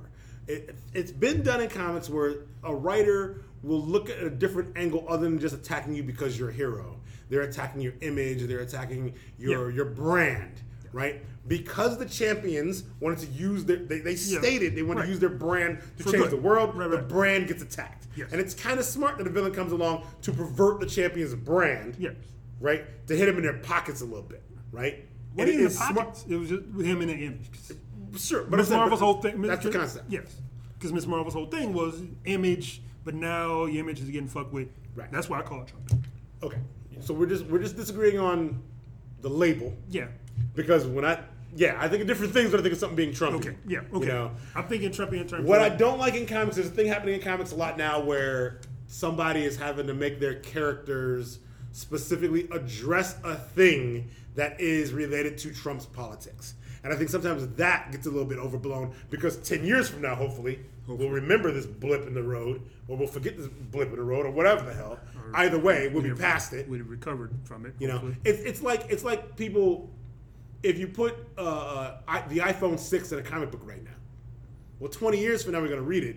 And people won't even have iPhones. They'll just be using some fucking implant in their fucking contact lenses, you know? And they'd be like, wait, people actually carried phones around? You know, like, I don't like things that date the comic. Okay. Right? So I tend to not like that. I don't mind that they attack the champion's image. What I mind is that the villains who are attacking the champion's image all suck. They suck hard. Right? Like, they weren't even as interesting as the Hellions who attacked the New Mutants back in the day. They're not. I mean, they're not, because their function is, because their whole thing is that they punch down. They're Right. basically Republican They superheroes. stated, we punch down. Yes, we're Republican superheroes. Right, yes. We punch down. We represent business interests. We Yeah. don't give a, we're evicting people. Right. We're kicking them out. We're beating up homeless people, blaming it on the champion. Yep. Right. So they're Republican superheroes. So It's so thinly veiled, it may as well not be veiled at all, which is why I don't like it. This is bad comics writing. okay. It is directly putting your politics into your comic, but not actually making it good comic. You're a good enough writer, Mark Waid, to be able to make a statement about a thing. Like, Mark Waid's career in comics has been great, right? He is good enough to tell a story about villains who are reprehensible people, but I'm going to tell you, supervillains are already reprehensible. They don't have to evict By poor definition. people to be reprehensible, right? They're already supervillains. This is where I think it fails. You're trying to make us, I hate to say it, relate to the supervillain by showing him do a thing and specifically talk about a thing we see in the news and that's on our Twitter feeds. Don't do that. Fuck that noise, right? We don't need that. No one's reading a comic to be like, man, I want to see whose stock price drops today. No one does it. I hope I see a bread line today. Ooh, I wonder if these people in this little tiny town are going to be able to get health care. Will a villain fuck their health care up? Nobody's reading comics for that. So while your politics might go that way, so do mine, right? I don't need that in the comics. I need you to make villains interesting so that they make the hero more interesting. That's the way it always goes. That's how you do it. Right. Okay. He's always made villains that weren't interesting to me, to the world, really. Just saying. All right. Yeah. I don't know. I mean, man, I can list all kinds of read the Hulk, because that's Jennifer Walters, She-Hulk, and as the star in the Hulk book. Yeah, there's all kinds of books. In fact, let's get into my comic shit. Right, I got a stack of comics. All right, let's go with that. We're going right into my comics, y'all. Let's go right into it, yo. All right, bet. America #1 hit last month or earlier this month. #2 is also out. Yes. Right? But I'm holding America #1 by Gabby Rivera, who I saw an interview with, and Gabby Rivera's kind of awesome. I want to hang out with Gabby Rivera. Because Gabby Rivera, she's the kind of chick that, like, if you're partying with Gabby Rivera, someone's getting thrown through a window at the end of the night. Right? Like, Gabby Rivera seems that damn cool. You're going to eat well, you might dance, you might get a better hat and a good shirt combo. Someone's getting tattooed, and someone's getting thrown through a window. And if that, I imagine wherever Gabby Rivera is right now, Gabby Rivera right now is writing a comic book in a sandlot under an overpass for an expressway, and there are flames coming out of garbage cans. And she's just writing on a laptop. Because Gabby Rivera is that fucking dope, right? It is Miss America, the character, Miss America. Yes. Who I prefer the version of the character where the story's getting told in the Ultimates, because I like that high science kind of action-y thing less than the kind of things as if they were done by Erica Henderson. You know what I mean? Like, I'm more of the hard sci-fi Warren Ellis end of comics than I am Squirrel Girl and Captain Marvel, but I still recognize the quality therein, right? Okay. My fan hat wants the Warren Ellis, Alistair Reynolds kind of feel, right? Okay. And what Ms. America does in the Ultimates comics, that is hard, like kind of crazy ass, multidimensional, multiversal bullshit there. I love that thing. I love that character's role in that. And I want that character to be more prominent in that. What is happening in the America comic is not, I believe, specifically written for me, but it's written for a lot of people I sell comics to. Yeah. Right? Like my retailer hat, I want more. More of this thing. Right? And if Marvel shits the bed on this, I'm going to sell the fuck out of the trade paperback. Because Marvel's wrong, right? You're shitting on diversity, but people came out for this. Right. I don't carry a lot of variant comics. I don't order a bunch. I kind of did a thing with some variants on this one, and it's justified paying for all the shit, but ordering all of it. You know what I mean? Like, it's worked. You know? Shout out to Hamilton. There's a variant. There's a Hamilton variant for America. Yeah, I'll show you when we're done. Okay. Yeah. I saw the list of people who were doing variants. Yeah. And I'm like, oh, okay. One of them was a Hamilton variant. Nice. Okay. I'm with it. I read it. The Sotomayor University was a good touch. There were a lot of Latino touches in this shit, which was great. Like I said, it's not, you recognize it's not for you. Next year C2E2, I'm going to find out where Gabby Rivera is going to be, and we're going to see if Gabby Rivera is coming. And me and my wife will take Gabby Rivera out to do some bowling and like go to Humboldt Park and like punch people when they don't see it coming. Because Gabby Rivera, she's throwing down somewhere out there right now. Wherever Gabby Rivera is right now, it's Judgment Night with cupcakes. I'm going to tell you, Gabby goes hard. I just know. Yeah. Okay. That's what's happening. All right. Gabby don't know. All right. Aaron, you ain't ready, but you need this book. I might already sold it. All right. What's up? All right, next is it Black Panther and the Crew. The Crew, yo. I bought that shit. That shit was hot. So I'm going to agree and disagree at the same time here. Because it is, so here, okay, so it's Ta-Nehisi Coates, which we ain't gonna argue that point, right? Right. Okay. He's gotten a lot better at writing comics. He's gotten better. And I'm gonna tell you, from this read through, in 1 year, worlds better at comics and storytelling. Because this is absolutely him and Butch Geist, who has been a fucking, in my mind, one of my favorites for like years, for decades in comics, right? The thing about like showing and not telling, right, in storytelling in comics is vitally important. And this book, compared to Black Panther #1, or even Black Panther 1 through 4, right, worlds apart here. Yeah, totally. Right? Totally. I love that about it. I just disagree that in the Marvel Universe, anything was ever set up to where if a bunch of brothers got powers, they don't hang out together. I had to think about this, where if in the real world, if brothers all got superpowers, would we all hang out? And at one point I said to myself, hell no, we wouldn't. And then, yeah, we would. I'm going to tell you, now, white America, if black people just got superpowers, That's what black is about. That's legit, what, yeah, it's true. C2E2 showed me. Who did that? I funded that. I think Kari Randolph was involved. Yeah. Because I bought a couple issues of that. Yeah, I need to become a little more widely available so I can get on it. Yeah, it wasn't great, but it was like, what if black people had superpowers? Brothers would hang out together. They really would. They legit would. Because when I was walking through C2E2, every other aisle I was in, a brother would run up to me and be like, "Hey, Terry, what's going on? What's happening, man? Where you headed? Oh, man, I'm headed over so-and-so's booth because so-and-so's booth was there, and I saw so-and-so over there." And I was like, they think I know all these people. But I do know 2 of them. Fuck. Like, this is real shit. Like, if we all had superpowers, there would be a black superpower C2E2 after party for sure, right? And my role would be to make sure nobody booked Ready for the World, right? Because I know somebody would try to book Ready for the World. Because I know how it would go. There'd be a couple cats there with Jerry curls, right, who thought their era was coming back, and my whole role would be to shut that down. But see, the thing is, though, that for brothers with Jerry curls, there's got to be a sister that happens to have fire powers, and the brothers with Jerry curls got to be out. Or at least on the other side of the room. Oops. Yeah, they'd have to be on the other side of the room. In fact. Right. In fact. With their zoot suits. And my favorite, one of my favorite comics sound effects, whoosh. Whoosh. Love that shit. I like Black Panther and the Crew because there's something kind of meta about it. It is not about the principle that if brothers had superpowers, they would all get together and do superheroing. It is about the idea that this once happened and they are now legend, but they're not the characters you expect. No, not at all. Right? The person relating the story might be talking about characters you know, but they don't know them as you know them. Yes. I like that take on it, absolutely. Thank you, Mr. Coates. You brought me a thing that now matches what I love about comics. And the fact that, like, the first issue, people don't use, like, the last page someone uses a superpower. Right. That's it. Yep. It's human. It's humanity. It's like human as fuck. Black people in Harlem, and you have like oppressive police state, and you have a mysterious murder, and you're mysterious. You have activists killed and dead in police custody. Yep. And you like, oh shit! And you look at all these people, and no one has powers. No one exhibits powers until the last page. Yep.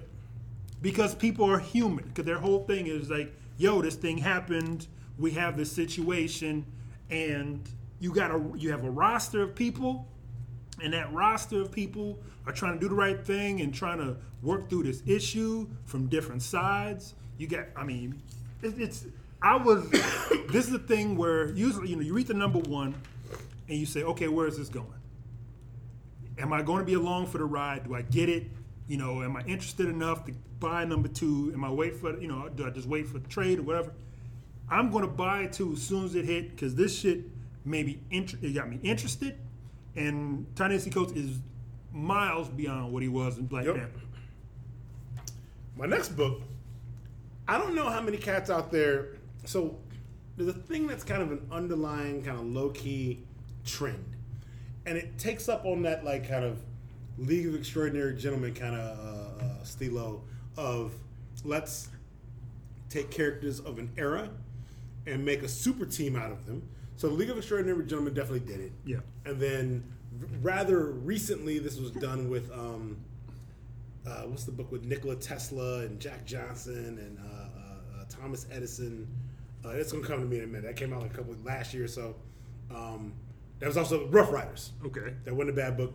There's a new kind of entry into that kind of thing, right, called The Greatest Adventure, right, which is a book that takes characters created by Edgar Rice Burroughs and throws them into the same story, right?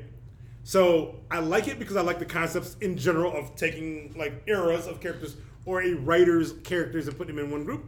This involves, let's say Tarzan, John Carter of Mars, a few of the other John Carter characters, like all on like kind of a Jason and the Argonauts kind of an adventure, right? It's cool, and the look of this, I'm gonna just show you. I'm passing this to Troy, and I don't know how many shops out there. If you guys do, you're shop hunting here. I don't know how many of you cats out there like, go to different shops or whatever, but some of these, some of the stories you read over time, like from Planetary. I just reread Planetary by Warren Ellis, like in the last couple weeks. Some of the reason you can do some of these kind of stories where you use these old concepts is because they're in public domain now, right? Like anyone can do stories with these guys, right? And why not? Why not do modern stories with them? You don't want to necessarily go read an original Tarzan story, right? But some of the core of what that character could be might be kind of dope in a story that happens to involve, other characters from other eras. Like, why not? Like, superheroes are about, like, taking a fantastic idea and putting them in some other weird-ass fantastic situation. You're reading Captain America, but you can't read a Sherlock Holmes and Tarzan team-up story. But you can't read it because they don't exist. But if they did exist, how cool would a John Woo action hero be with Sherlock Holmes, Tarzan, and say, like, Flash Gordon, right? That could be kind of cool. You know what I mean? Well, at least it's a chance. Yeah. You're giving me something new. I like using literary characters in comics in this kind of context. Okay. I don't know that I need their original stories adapted for comics. No, not really. Right? I don't necessarily need that, because sometimes when you adapt something for comics from an actual story, you adapt it literally, like the Game of Thrones comics, which, let me tell you, they don't drop any fucking words. Them shits is dense, right? Or you adapt it kind of haphazardly, like those Stephen King comics. I can't fucking read those. But I find it really hard to get through them, and I don't like Stephen King to begin with, but it's not helping. But I like The Greatest Adventure. I was kind of like very looking forward to reading this kind of thing. This genre of comic is something that does appeal to me, right? Okay. Nick Fury #1 by James Robinson and this cat called Akko. I'm hoping he's called Akko because his name is spelled ACO, and Akko just kind of seems like that makes sense there. The dude, the artist, if you are a fan of the Nick Fury era, that was the Jim Steranko era, in which the art and the writing and the style and the lettering were all kind of one thing. They made one creature out of the whole breadth of what that comic was supposed to be, where somebody takes a page and the words and the art are not two separate things. They become like the same, they go together, right? The lettering goes together, the coloring, the layout, the design, the composition, nothing is taken left for chance, right? This dude, Akko, does that with his art. He brings that old school, like, Steranko era fury to this. I'm passing that to Troy now so he can peep it. Because I'm looking mad Because curious. he does not know what I'm talking about. Very few comics can pull this off. The people who are fans of J.H. Williams III know what I'm talking about. That's what I'm talking about. I'm talking about where you can say page layout and art and lettering and color and all of that are one entity, right? That's kind of what you get with this style of comic, which is not easy to do. A lot of us in comics were used to reading like kind of, 9-panel layout based stuff. Yo, right? this is not layout. This isn't panel. Like, wow. Okay. Yeah, I mean, this is like the panel. Like, we're used to, like, say, squares. Panels don't rectangles. matter now. The man is telling a Nick Fury story that there's as much style as there is substance here. Yo, this is Look at the cover. Like, Look at the cover there. No, just dig the cover. I'm digging. Yeah, the covers. I mean, The cover's just Samuel L. Jackson looking Nick Fury, but inside, instead of inking the image, they've gone with like kind of a magenta wash. But in the magenta wash are the old Steranko comic images. Troy just said, "Oh." I just said, like the first page is the only page which is quote unquote normal. Page, yep. Which is just like Right, 9-panel layout. Literal 9-panel layout. 3 by 3. Which is very purposeful in comics. When you do just 9-panel layout, you're making a statement. When you go for the most basic panel, you're still making an artistic statement. But the next fucking thing is like a double spread of circles, Interconnected circles. Right, yeah. Like domes connected by roadways. Yeah. And okay. Then we're kind of back to We're squares. back to 9-panel layout, sure. And then, we get a, full page joint. And then we're starting to play with frames now. We're putting circles in frames. These cats are doing 9-panel layout comics, and the best use of that was Watchmen. If you want to know what I'm talking about for 9-panel layout, I use the best use of that normally to be Legion of Superheroes by the Birnbaums and Keith Giffen, but Watchmen would be what most people think about. But it's gold. This book is good.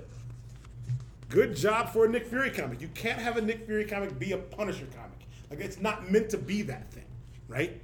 That's not Nick Fury's purpose. Nick Fury's purpose is to be smooth, awesome secret agent dude. Right. He was meant to. Nick Fury as White Nick Fury was meant to basically be that James Bond who was not a drunken sot, right? The James Bond who was the hipness of being a secret agent. This is giving you the hip while giving you the smooth cultural flavor you need, right? This is if like James Bond were played by Billy D in his prime, but designed by a straight up like Art Deco pop cultural designer, like the cat doing the Duran Duran covers, Man, you can't sleep on that shit. Don't sleep on it, people. Get out there and get your Nick Fury. That shit was hot. That was nice. I get it. Next on my stack is Secret Empire #0. Because for as angry as people are about this whole Hydra Cap thing, like Steve Rogers being agent of Hydra, Secret Empire is the storyline in which they reveal what that was really all about. They did reveal a long time ago how he became Hydra Cap, right? But I feel honestly they should have left it at that. Work from that premise. They went deeper. I don't think they need to go deeper into an explanation. And I think that they kind of went deeper into an explanation, possibly in response to fan reaction. Right? So I'm going to ignore all of that part and just say that when we get to the point, when we get to Hydra Cap's ultimate plan, the unfolding of the plan for any supervillain is the core of any good comic book story. If the hero is going to come back from it, you need to give him something real to come back from. Hydra Cap gives the hero something real to come back from. Starting in Secret Empire 0, I am happy about this, right? Okay. Again, America, young America, I will also state, Hydra Cap is not ruining your Captain America or your understanding of what is and is not a Nazi, right? Comics change shit, and they change it back in a few years. It happens all the fucking time. This is the beginning of you getting a Hydra agent Cap. He's still not a Nazi. You got a Hydra agent fucking Cap. But in the time in which before you got that Hydra agent Cap, when you weren't paying attention, he had no powers. He was an old man. He wore a power suit. He was a vampire. He was a werewolf. He was mind controlled by Hitler. These things all happened in the past. I named like 5 fucking things that happened to him. There's 30 things I didn't name. Alright? I ain't tell you shit about the Conan period. I ain't tell you about the time he shot the fucking president. I ain't tell you none of that. Alright? But Secret Empire Zero, I enjoyed very much. I just didn't need the extra fucking it's like Marvel giving me it's like when in G.I. Joe they gave you the secret background of the Cobra organization. Right. And there's some mystical Tibetan mystical bullshit. No, we didn't need that. Right. Just tell me Cobra's a mystical organization. Right, sure. Right. Yeah. You could speculate on that. Take me to you and your people. In the G.I. Joe cartoon, there were 9 Cobra temples. We know they're a mystical organization, right? Of bumbling idiots. Hydra is that thing, right? Like, it's fine. Be that thing, you know? Be that thing. The last thing on my list is Shaolin Cowboys back by Jeff Darrow. Were you up on this, Troy? No, because I was still with my Cowboy Ninja Viking. Troy, I'm about to change.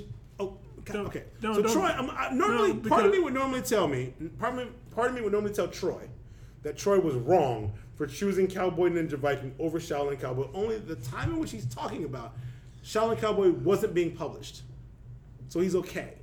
You didn't miss anything. Cowboy Ninja Viking was a very good comic. Oh my god, super interesting. Yes, super interesting, and got totally stopped at the wrong goddamn time. Ain't that? I know it's not that.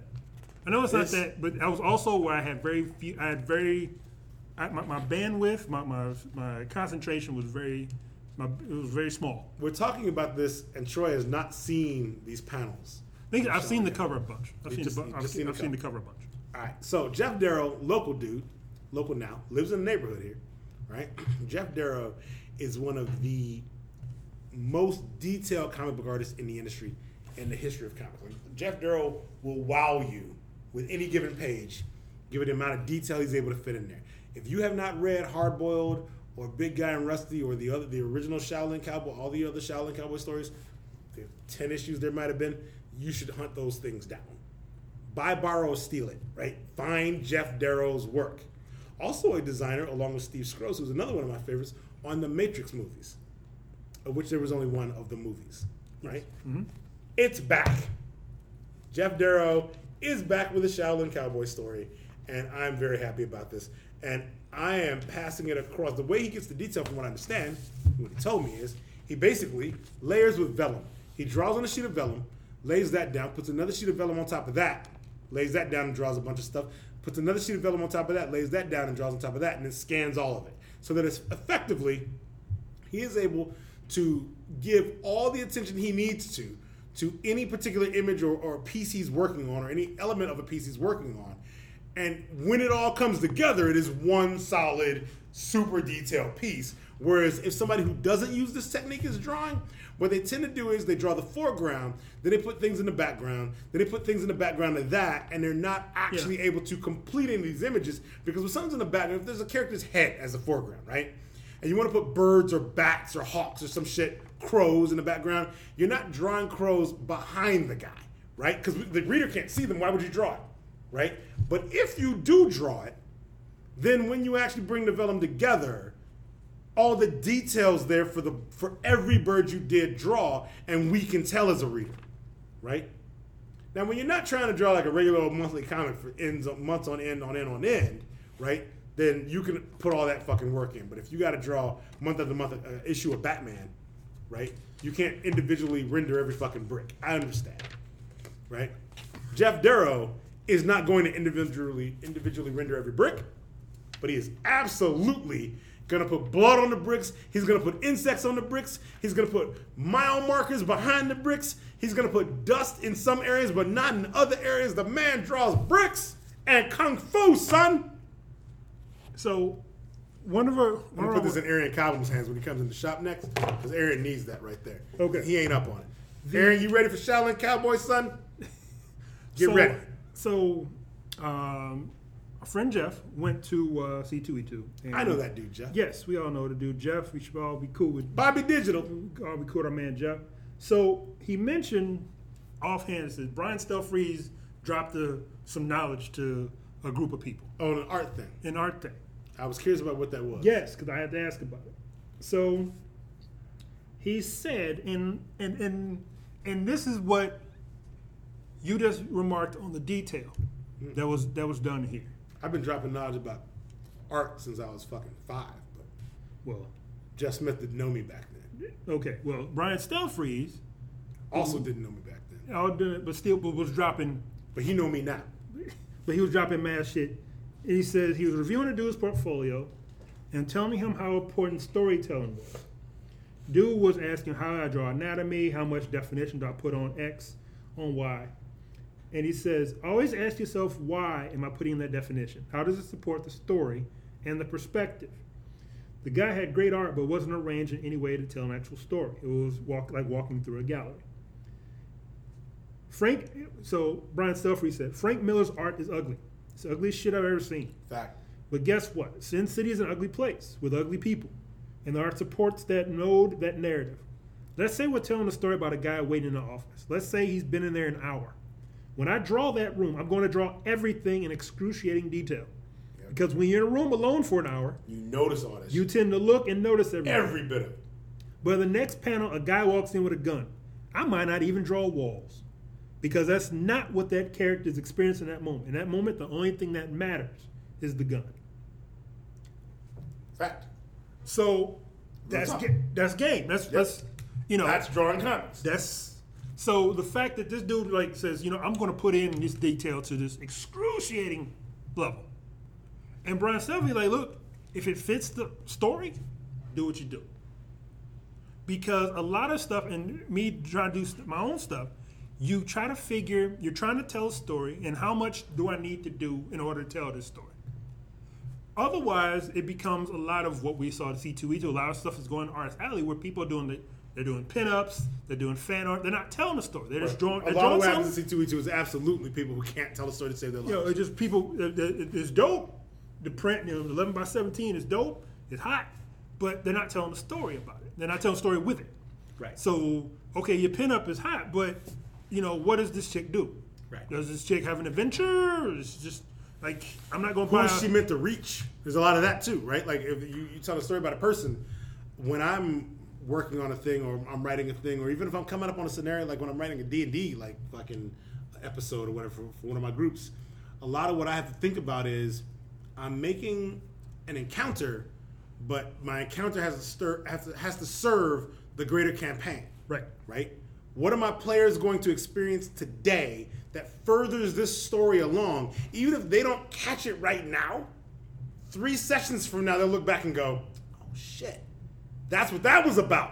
Oh, right? That works. In comic book storytelling, I think a lot of cats, what Brian Stelfreeze could have really helped that dude with, and I don't know, I wasn't there. He might have told the dude. A lot of times you have to get into why people draw or try to make comics the way they make them.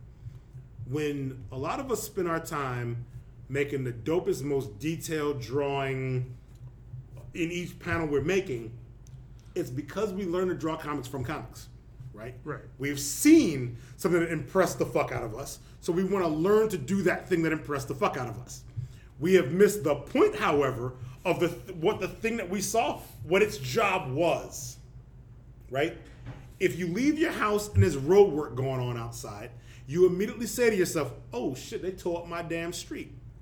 First impression, I can't fucking use my street and tow my shit up. Where's my car? Can I get around these bullshit ass vehicles, whatever the hell? And when I come back, where am I going to park? Well and good. The next damn thing has to be, fuck, I can't believe I just went through that shit. But a month from now, a week from now, whatever, you're going to be like, oh shit, my street's smooth as a motherfucker, right? Right. Comic book people don't tend to think of the first experience is the entire street. Right. The first thing you think of coming out of your house is, oh shit, the dude in front of me, the street in front of me is fucked up, right? There are no thoughts beyond that. You draw the fuck out of a fucked up street. You render the hell out of that fucked up street. Right. We ain't talking about what the construction worker is going through. There's no thought given to how long they were working while you were sleeping. All we narrated was you woke up, construction outside, you trying to get to work, your block's fucked up. That's all that got narrated right there, right? We are leaving out all the other important shit, like what it takes to get a street done, what it's like when you're not there, where they've gone next. There's a lot of things into construction, let's say, Right. that we are not even taking into consideration. We want our street fixed, right? But when we were coming, my wife and I were driving here today to do the podcast, and we got onto one of our streets that I would normally drive down to get here, and traffic is normally easy as fuck. And traffic was ridiculous. And we're normally not driving down that street this time of night, not that big this time in the afternoon. And I'm like, what the shit can possibly be going on up ahead, right? But in comics terms, I can now in my head be thinking about what's going on up there. And in old school comics, what's going on up ahead is a superhero fight of all kinds of epic fucking proportions.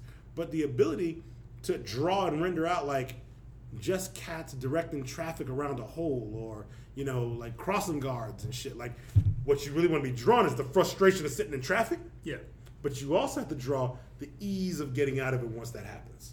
On to the next thing. We get so focused on how heavy the superhero battle is, right?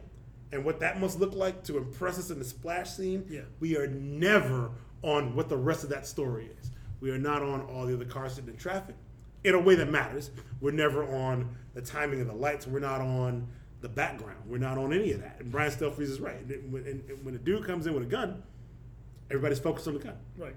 The cops will tell you in any situation where some bad shit goes down, the reason why we don't really trust your memory is they know everybody's eyes go to the gun. Nobody's looking at the criminal. No one's looking at the perp. We blur his face right the hell out. He don't matter now. But in a context of doing art, everyone, when they draw a guy holding a gun, they work on the dude holding the gun.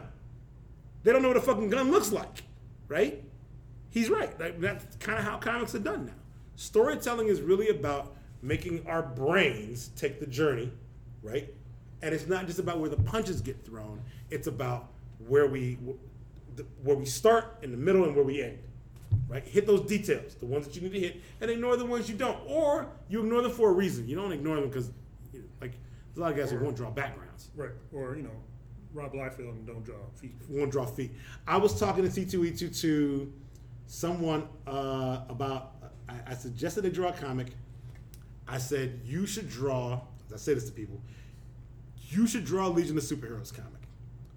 And the artist I said that to is a great artist who I thought would just say to me, too many damn characters, I can't deal with that bullshit, right? And instead he said, I pitched the Legion of Superheroes. And DC turned it down because my idea was just, they turned it down. I just wanted to focus on these guys here. And I was going to do a whole lot of foregroundy stuff. And I didn't have a lot for futuristic backgrounds. And I said, you should talk to Gerhardt, the Canadian dude who did Cerebus, did all his backgrounds, see if he'll do some futuristic backgrounds for you. He goes, it's actually a really good idea. I know that guy. Yeah, I know Gerhardt. Yeah, maybe I'll shoot him a message. But he said it not like he was humoring me. He said it like, I'm a crazy person right now. When I come to my senses, I won't want to do this. But my God, right now, it's a great idea to do that. Someone else should do the background so I don't have to. Right? That was the way he said it. I believe that person was Mike Perkins. That's who it was. Terry Moore. Okay. Lisa just said it was Terry Moore. You're right. It was Terry Moore, not Mike Perkins. It was a Texan, not a Brit. Oops. No, it's okay. I talked to both of those guys about things. It's still funny. I think I talked to Mike Perkins about being drunk, though. So it might have been Terry Moore. Yeah, Terry Moore makes more sense. Okay. Last time I saw Mike Perkins, he was really drunk. He remembered seeing me really drunk. That's what matters, I guess. At C2E2. You gotta find your people then. Pre-party. The party before C2E2 shit happens. Mike Perkins will drink all the things. Okay. Shout out, speaking of C2E2, to Kieran Gillen and Jimmy McKelvey, whose line was mad long for signings of whatever.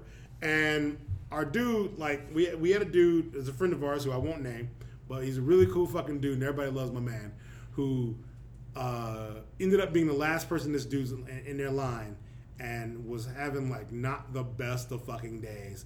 And this man standing around for any length of time at all is a bad scene for his back and knees, right? And if you know what I'm talking about, you know that man's been through some things.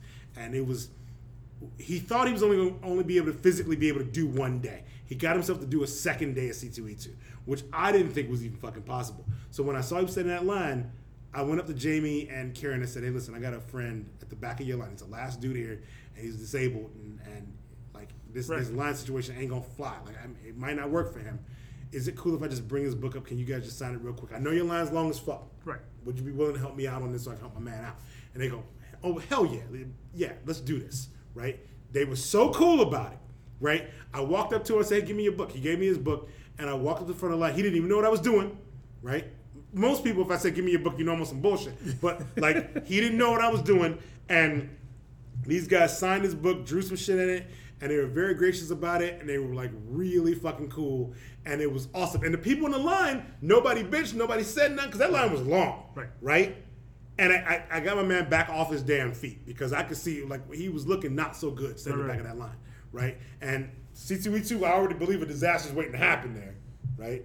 So you might have avoided a cardiac situation. I don't fucking know. But we got that done. They were very cool. There were a lot of cool people there. Jamie and Karen, two of the coolest fucking people. Okay. I know Troy's looking at the agenda up on the big screen. I don't even fucking know where we are right and you look. So we did my comics. So here's what we're gonna do. I'll do this bit. Basically this is normally called shit we like. Okay. All right. In which musically, Troy talked about Kendrick because Troy's loved Kendrick for like 5 fucking years. Troy knew Kendrick back when they were like the 11th grade together. No, they were kicking it. No, Troy and Kendrick used to hang out at the skate park. Kendrick is 10 years younger than me. I know. Y'all used to hang out at the skate park. No, we couldn't. And like you was like 17 and Kendrick was 7. No, and Skateland USA, which is a Compton institution, gets shot up every third Saturday. So then don't go on the third Saturday. But you never knew when the third Saturday was. Do motherfuckers in Compton not have a calendar? I don't know, because, you can go a while and like, oh yeah, which Saturday are we on right now? It was a comic book meetup. It's time to go shoot up the skate park. Skateland USA was the shit. Or a rink. It was a rink. Anyway, I ain't talking about Compton no more. This motherfucker talk about Compton every goddamn podcast. This dude talk about Compton more than I talk about Dream Theater. All right, anyway, we moving on. Fuck Compton. All right, so... Get him, Marion! Get him! See, if this was like a TV show, you would see bars and please stand by. But this isn't, because we can handle this shit after we turn the mic on. Compton. Let me tell you about the glory days of Compton. Once upon a time, Roger was our mayor. Compton? Yeah, I know. Anyway. I can't do the vocoder thing just by singing. I just sing there's a reason for it. It's weird. It's a reason for it. I mean, we can get Dre here to rape his corpse some more, if you want, That's all they did back in Compton, from what I understand, West Coast. Y'all just fucking took Roger and Zapp and just ran his ass. Y'all used that dude more than Puffy used anybody. He got paid, though. He got credit. He got residuals. He was elevated to the status of a legend. He was already a legend. Well, he was a legend. He became a legend to a younger crowd, to a younger generation. I will not have his slander. Next podcast, we will have to explain all these references to some of our listeners who have no clue what the fuck we're talking about. That's what we have a webpage for. There is a fact. Okay, all right. At the shit we like section, which I did not label shit we like, there's TG's Newfound Love. So this is music. This is what's happening. Okay. Those are bands, Troy. Okay. Tell us about those bands. I have been listening nonstop to the latest album by Death Angel called The Evil Divide. Every time I go to the gym, half of my workout is The Evil Divide. Easily. I'll start off listening to something else, like I have a playlist, and the Evil, like Death Angel's new album is on the playlist, right? But with another 115 songs, right? And the first Death Angel song that plays from this album, I just go right to the beginning of the album. I can't help it. It's that damn good. It came out like October last year, called The Evil Divide. Death Angel at this point, basically there's 5 Filipino brothers. Well, they started out 5 Filipino brothers from the San Francisco area. Currently only 2 original members are left, right? Their drummer's a dude that used to play in Vicious Rumors, and the rhythm guitar player is a cat who started as like a fan of the band, who was always around, who is a great guitar player, it turns out. And their bass player he looks like Shaggy from Scooby-Doo. but he plays the fuck out of some bass in a thrash context. Love this guy's playing. I just wish he was a little more dynamic in terms of his stage presence, but I don't care really because he's so good. Like, just listening to him, I love The Evil Divide a lot. I love it too much. I haven't owned it for that long, and I've listened to it a lot. If I walk in the gym, I walk in thinking I'm not listening to Death Angel today, but the first time on shuffle, one of those songs comes up, I go right back to the first song, which is called The Moth, which is just a killer fucking song. All of them. They're not all great. There's 10 songs, 7 of them are fire. Okay. The other 3, I can, but that happens on album. Yeah. But to get a 10-song album where 7 are really good songs, that's strong as hell for a band that's been around. They've been around since 1980, the early 80s, I want to say, mid 80s, because we might be the same age. You know what I mean? I don't know. They were all teenagers when they started. You know what I mean? I was probably a teenager when I discovered them. You know, and I don't know how the hell this happened, but I've rediscovered my love of AC/DC. And I think it was because Facebook had this thing going around with kids listening to AC/DC for the first time. Yes. And some of the songs were songs I just never cared about. But some of the songs were songs I always cared about. And so today I was at the gym and I was like, you know what? I made this AC/DC playlist, you know what I mean? I'm listening to my AC/DC playlist because of that fucking video, right? And I'm like, God damn. Let me throw another 10 pounds on this motherfucker. All right. Oh, shit. I'm a chin up. Give me another 10 pounds of that motherfucker. Man, AC/DC is good workout music, man. You know? For a bunch of dudes who've never lifted a weight in their fucking life.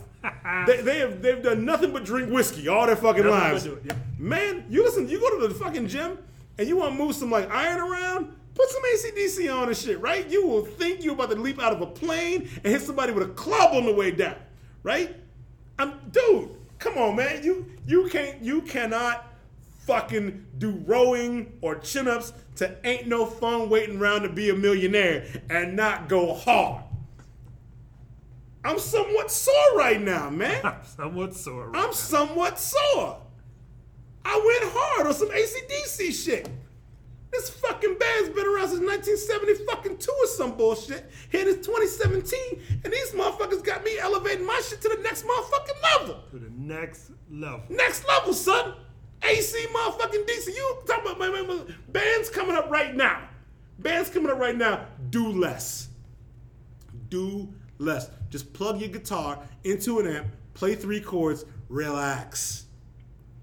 Think about the last motherfucker that wronged you on the street and sing a song about banging that girl.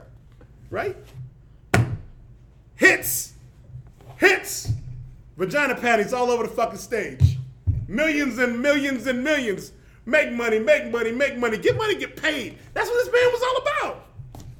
You just wronged us on some petty bullshit. Now we're going to write a song about banging your girl. That's what they did. Right? And this shit still holds up. Next karaoke we do, I think every song I'm going to sing is going to be an AC/DC song. I decided that shit. Okay. A week ago. Let it be I'm holding myself to it. Let it be so. Yeah. Done and done. AC/DC. Ain't No Fun Waiting Around to Be a Millionaire. You ever heard that joint? I don't think so. That's about to be your new favorite AC/DC song. Play that shit for you. I can't name any other ones. I'm going to come through your crib. I'm going to play that in Thunderstruck. I'm going to play Thunderstruck just to get you hype. Have I heard Thunderstruck? Right? You've heard Thunderstruck. I've heard 2 cellos. You heard 2 cellos playing it. Because 2 years ago, that was the whole joint all over. It broke Facebook. 2 dudes on cello playing fucking Thunderstruck. Which... No, they play Thunderstruck at hockey games. Yup. A lot. And all you know is thunder. That's all you only know that part, right? That's all they really get through. You know? They get through that thunder. You get that, you know? Right. That's fine. It's okay. Right. I was caught in the middle of a railroad track. Thunder. And I knew there was no turning back. Thunder, the sound of the guns. Come on, son. Man, look. We going. You just gave the people something they didn't know they needed. Look, I'm here for the people, whether they need me or not. I'm like your auntie that come through with them extra bags with a little remote control toy in the car with the fucking ho-hos. I'm bringing the real, son, all summer long. I got you, America. I got you. You too, Eric Cobb. Okay. Well, the shit I'm listening to, Cy Kendrick, it's a cat named Dornick, D-O-N-I-K. Cat is smooth, on that good neo soul shit. And shout out to my man, Donnie Seals, who did it. I think I've talked about Zoe, Z-O with the exclamation point. Cal Detroit has been making real good music, just like organic music with the piano and the keyboard and the drums and the guitar. Real good music.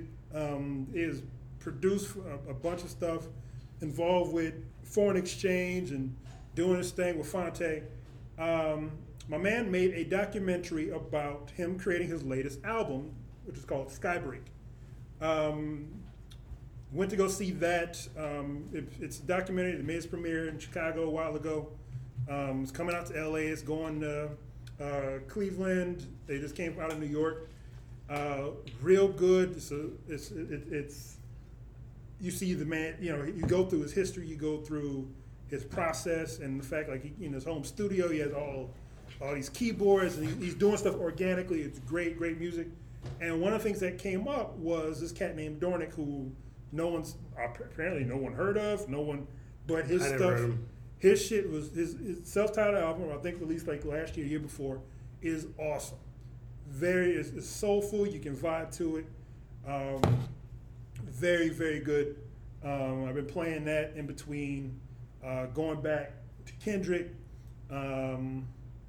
just doing some, we're waiting on some new shit. It's supposed to be some Pharoah Monch coming through. Hip hop is really changing as opposed to rap, as opposed to the stuff that you're going to hear on with my man with the barrettes in his hair and shit.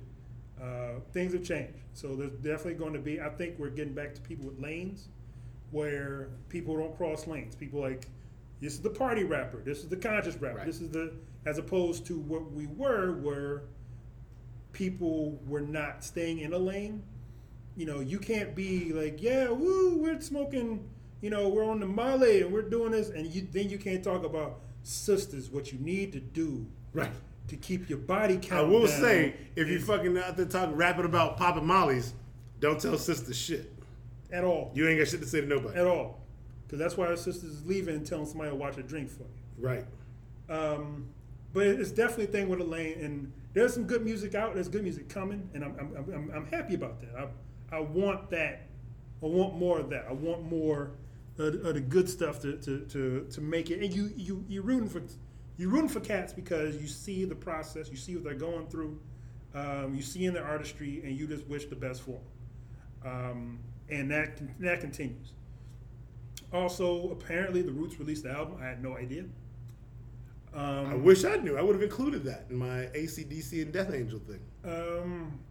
But thing is that I think I didn't know it existed. Apparently, it came out like October. Wow.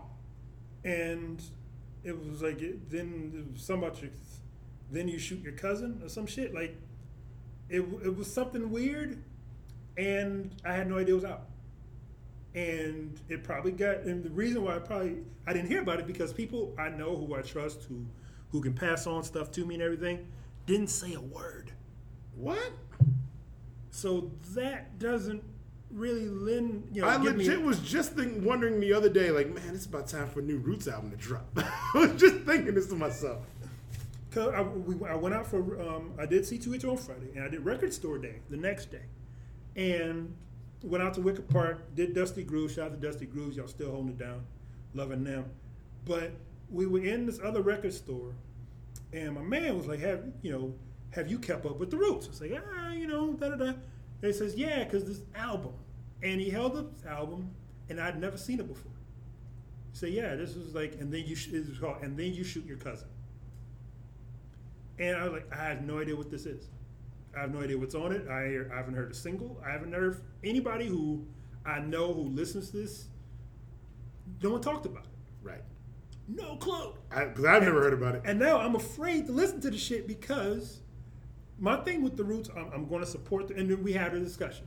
We had a discussion, and we might have to wait for this for the remix for the part 2 that we may have coming up. All right. But who are the groups who you will support?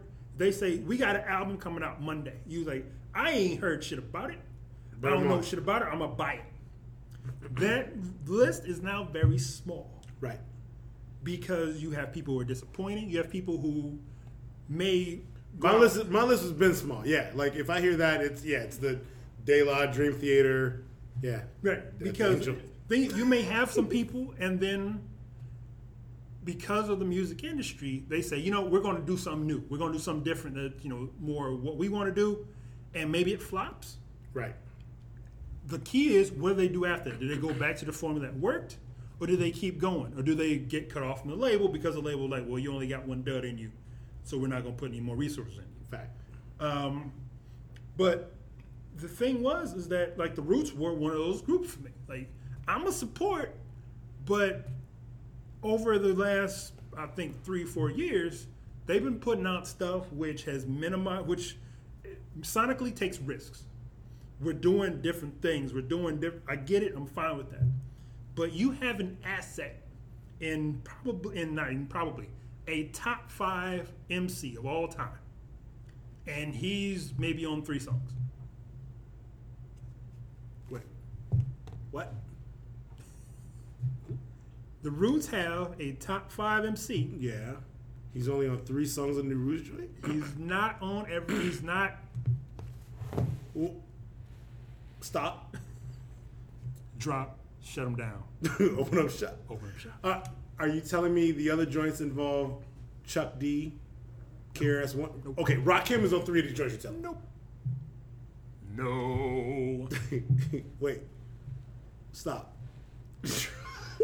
You're telling me the Roots have a top 5 all-time MC, and he's only on 3 of these joints? He's not. He's on 5 of these joints. He's got to be on 6 of these joints. He's not on half these joints. Because the rest of the I joints have no idea. involve Ice-T. They involve Ice-T. They do not involve Super Kaz. That's why I kind of stopped fucking with the Roots. No. There must be reason. No, right. Because Milk and Gizmo are on one joint. You got to put them on. And they chilling. They're chilling. What more can I say? Right. Fact. I understand what you're saying here. Somebody dug Too Short up and had to put him on one. Even though I don't like Too Short and I never have. Okay. I never have. Right? But people like to put him on shit. Right? E40. E40 is on one of them. So you have to leave room for for that no-cal bullshit. No. There's an Ice-T Scarface E40 Because even then, collab joint. is Is this a Roots mixtape? this a Roots mixtape?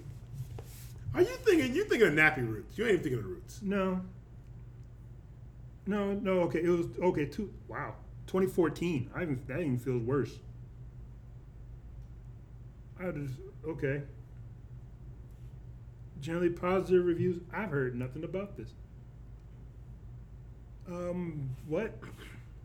I mean, Questlove does okay. So Quest, yeah, okay. So Raheem DeVaughn, like I don't know, like okay, we're gonna move on because I don't know what to think about. The Roots did an album and like less than 5 songs have Black Thought on them. I don't know. That doesn't make any fucking sense. I can just watch Jimmy Kimmel for that.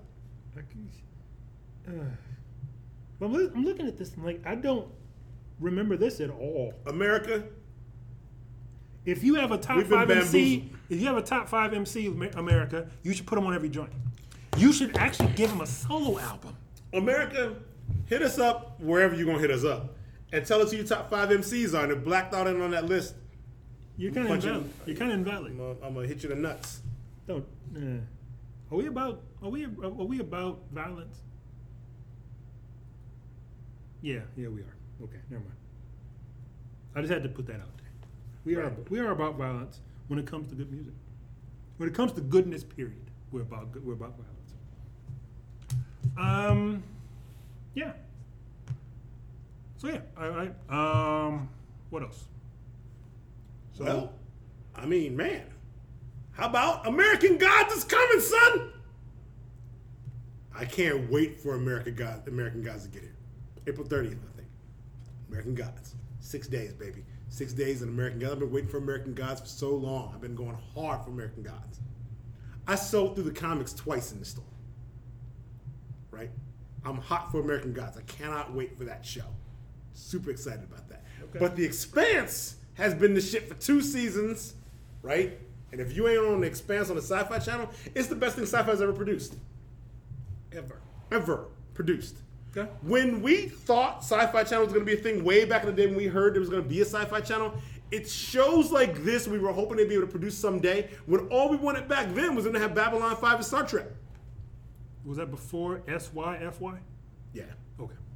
Absolutely. Because shit went kind of... The best show on TV in genre fiction right now is The Expanse. Hands down. Hands down. Okay. You watched any of this? No. 2 seasons. You've watched none of it? No. Okay. Look, man. Use your powers. Now, you got them powers. I got them powers. Go home. Got them powers. The first few episodes are going to come off like, what are we doing here?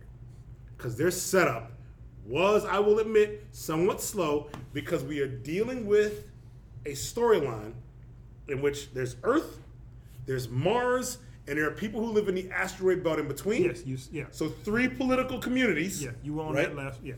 Right, so the story is about that thing, right? Events begin happening, and you kind of have to watch them take place.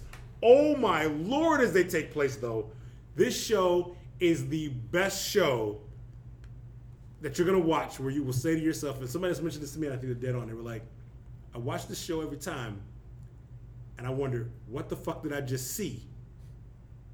And I loved it, right? I watch it every time. Every episode I've watched for this second season, I thought was the season finale. Everything I saw in this season could have ended any other show's season. Like, it could have been like, nah, bro, we'll see you next season, man. And then they blown out the airlock. And then they crashed into Venus. And then that shit crawled onto the station. Right? Like, what? What? This show is that dope. Right? And some of the actors are people you're going to remember from other shows. There's a dude from The Wire on it. Right? Dude from The Wire plays a prominent role because he runs this, like, kind of quote-unquote terrorist organization in the belt, right? Brother from The Wire does that. But there's a dude from Spartacus who was the dude who was injured, who was lame, who was kind of a conniving little biatch. He's cool as fuck on this show when he's on the show, right? There's a lot of guys on there. You're like, oh, I know that guy from something, right? The actress who plays Undersecretary Avasarala is great. She's an Iranian actress who I didn't know. I mean, I realized after I watched this show that I went to her Wikipedia page, I'd seen her in other shit before or heard her voice. Her voice is in the Mass Effect game, I think. You know, she got this great smoky ass voice. She sounds like one of Marge Simpson's sisters. You know, it's hot. It's fucking hot. Get on The Expanse if you ain't gotten there. I want The Expanse's characters to be cosplayed at cons like Star Wars characters. I think the show's that damn good. I want someone to be Amos. Amos is as interesting as Han Solo. I just fucking said it. There. Just watch an episode in which Amos, somewhat sociopathic dude that he is, someone says, hey, Amos, are we good about that thing that happened where I had to sedate you before you did a thing? Thinking, are you going to try to murder me now? And Amos says, oh yeah, we're fine. Every time I try to make a decision on that level, I'm wrong. And I might have made the wrong call and might have gotten us all killed. So you had to put me down. If you're thinking I'm going to try to murder you or something, I'm not. I'm okay. Scene. Like, I'm not. He explains that he's not going to try to murder them. Wouldn't be good for him. And that appeals to you. Appeals big time. Because, man, they're in a little spaceship, right? Like, we all got to survive in a little spaceship, right? You were right. I like to kill things. He's explaining things all the time. They're like, well, if you do this to him and then this to him and this to him, that'll be how you take him out. you know a lot of ways to kill people. Yeah, I studied. What? This dude is awesome. I love this guy. Love it. The Expanse. Get it. Get in there. Get a knife and fork. Get in here with the rest of us. Just telling you. Okay then. All right, so that's the TV shit you like? Yeah. Okay. G.I. Joe cartoons. Nobody cares about that. Yeah, pretty much.